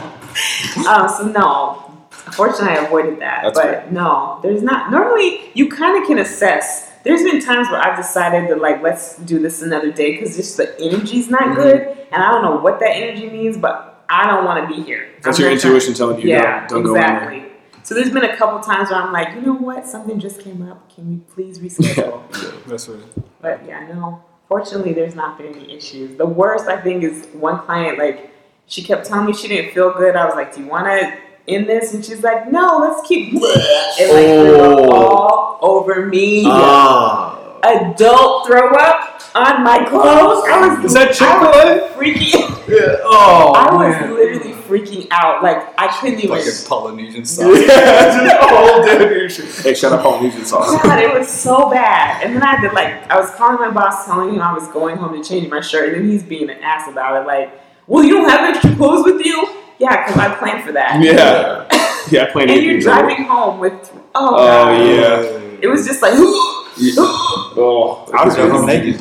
Straight up. Not getting in my car. Not staying in my That's car. like a usual thing for you? I'm just saying, Just driving around naked? in my mind, I know I can do it. Oh, man, that's too funny. That was bad. That's disgusting. It was disgusting. It would be one thing if it was her baby. Yeah. But not adult throw up. Yeah. Adult throw up No. is a whole different. That's a whole different No, thing. stomach acid, period. Oh. No, I don't care. Baby, Nah, adult. because I had my nephew, he was like, he threw up on my shoulder. You kept wearing a shirt? I didn't keep wearing it, but it wasn't My like. point. That's my point. Like, But I'm not I wearing wasn't it. like as sure Yeah. as she It's felt. called the Like, polo? What's wrong with you? No, it was Get out of here. it was the Old Navy one. So $30 make a difference if you care. For sure. It does. Well, just so that I don't end that on a bad note, we do have a lot of success stories, and there's a lot of people that do come out of their situation better. We have people that come back and talk about like how programs have helped them. So it's not just so bleak. It seems like it when you're doing it every day, and you have to learn how to just turn that off and not take it home with you because you can't save everybody.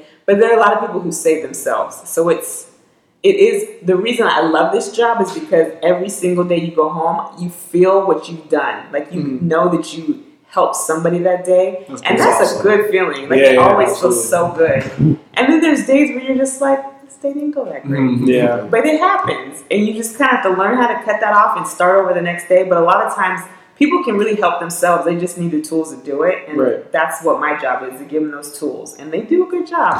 How do you prevent yourself from taking those bad days home? Like, is there anything you do? Like, for me, if I have a bad day, I like to meditate. You said everyone laugh because I always bring this up. But is there something that you do to Everybody kind take of a shot. clean your energy? Yeah. Is that becoming a game on YouTube? My 90s R&B on my Pandora station, and then podcasts. Like I love listening to podcasts just because. No structure. Yeah. I do. I'll very often. Y'all just explain. But I listen to podcasts just because you hear other people talk, you hear what other people are going through, and it's just like, see, it's not that bad. Can we get some of your favorites off your 90s R&B? Oh, okay. I love SWV. I love Brandy. I love all the boy bands like Jodeci, Boyz II Men, H-Town. I have an idea. So at the end of every podcast, we do a playlist. You should send us a list of your favorite 90s, and we'll make that the playlist. Ooh. I like that because I Salt love and Pepper's 90s gonna be on there. That's my jam. They're like, I love Salt and Pepper. I love 90 by Nature. Yeah. Oh yes, I would do that. I like that. That was a segue to the playlist. Yeah, so that's the playlist this week, guys. That's how it works. So I was going on the wild. Let's do it. Oh shit. Wow, and then plug. Don't forget, we got to Wow's our words of wisdom. Oh. Yeah. Well, you should do words of wisdom for sure. And then do you have like maybe something you can say? Well, I guess you kind of already said something. Would you have some words of wisdom to share, or like just something? I think this is. Can you hijack my words of wisdom, bro? I'm just saying, since she's a This guest. is my moment, bro. Yeah. I'm a I know, guest. go ahead. He's like, don't steal my thunder. No, go ahead. Whatever you got. People are people. At the end of the day, we're all the same as far as being human beings, and you just need to have some empathy for that person and realize that you're going home. They're not all the time going home, and just count your blessings on that, but still try to show some. Just try to. Those are the little things that you can do to just be better and help those people be better. Mm-hmm. If you see someone that needs it, I'm not saying give money to everybody on the corner. But you'll know when it's time. Like, you get that conviction in your heart. It's like, I'm going to get him something today. Or the next time I see him, I'm going to do that. So follow through with that. Because we're literally one accident, one bad day away from that being us. And you'd want someone to care for you. That's scary, man. Sure. Just show a little consideration. Yeah. They're still people. That's real. Between your experiences with your clients and in your relationship, I hope that our listeners take that away, like not grouping everyone into one category, and being able to see people as individuals and learning their stories before making those judgments. I do too. My wow actually supplements this pretty well. And Taylor told me this one. She said, "Be somebody who makes everybody feel like a somebody." I feel like That's totally pretty good. much. That's Even if it's just perfect. like, I've been trying to do that a lot lately too. Like if I see like my friends doing something creative online, I'm gonna retweet that shit. I'm gonna like it. I'm gonna comment on it because it takes a lot to even put your kind of stuff out there. So even just showing a little support, or even just like people's relationships. Like I'll see people having like, you know, their 5th anniversary or whatever, and just commenting, being like, "Hey man, congratulations! Like that's awesome." Like that little boost could help somebody so much. You just never know. There's one that says people won't remember what you say, but they'll remember how you make them feel. Yeah. And you always want to make sure that you can leave them and they feel like, okay, see, she was down for me. I want people to feel that for me because at the end of the day, when push comes to shove and I ever need some help, those are the people that are going to come back. It's not always going to be your family. It's the ones that you helped before or just made them feel good. Right. That goes a long way. People love to feel good. And Right. if you can be the feel-good person, you got people in your corner for life. Sure. I agree. Sure. That's great. Did Did you want to plug your channel? Oh yeah. Oh, sure. Yeah. You guys can catch me at SpiceLifeTV. It's my YouTube channel. It's more of a lifestyle channel. Yeah, I need to Thanks, get guys. it. You'll find some vlogs, some beauty reviews, some story times. I'll talk about my relationship and just my job and all kinds of stuff. So please Spice check Life TV. Spice Life TV on YouTube and on Instagram. Is that one right there? Top? No, that's Spice of Life. Oh. So Spice Life is all one word, and Okay. TV is in there too. All Okay. one word. I know Spice of Life was like taken. This one down here? There's not it either. Okay, put TV together. Bruh, one word, no space. Oh, all one word. Oh, okay. I thought Spice Life was. I'll let you know right now, everybody got it for There sure. we go. Now. Okay, cool. Spice Life TV. Yeah, Spice Life All one TV. word. All one word, no spaces. There we go. Okay, gotcha. Awesome. And then if you want to find the No Structure podcast, where are we on YouTube, Spotify, SoundCloud, Apple Music. You can search by the name, or you can go to our website, thenostructurepodcast.com. That'll probably be the easiest. Yeah. Just go.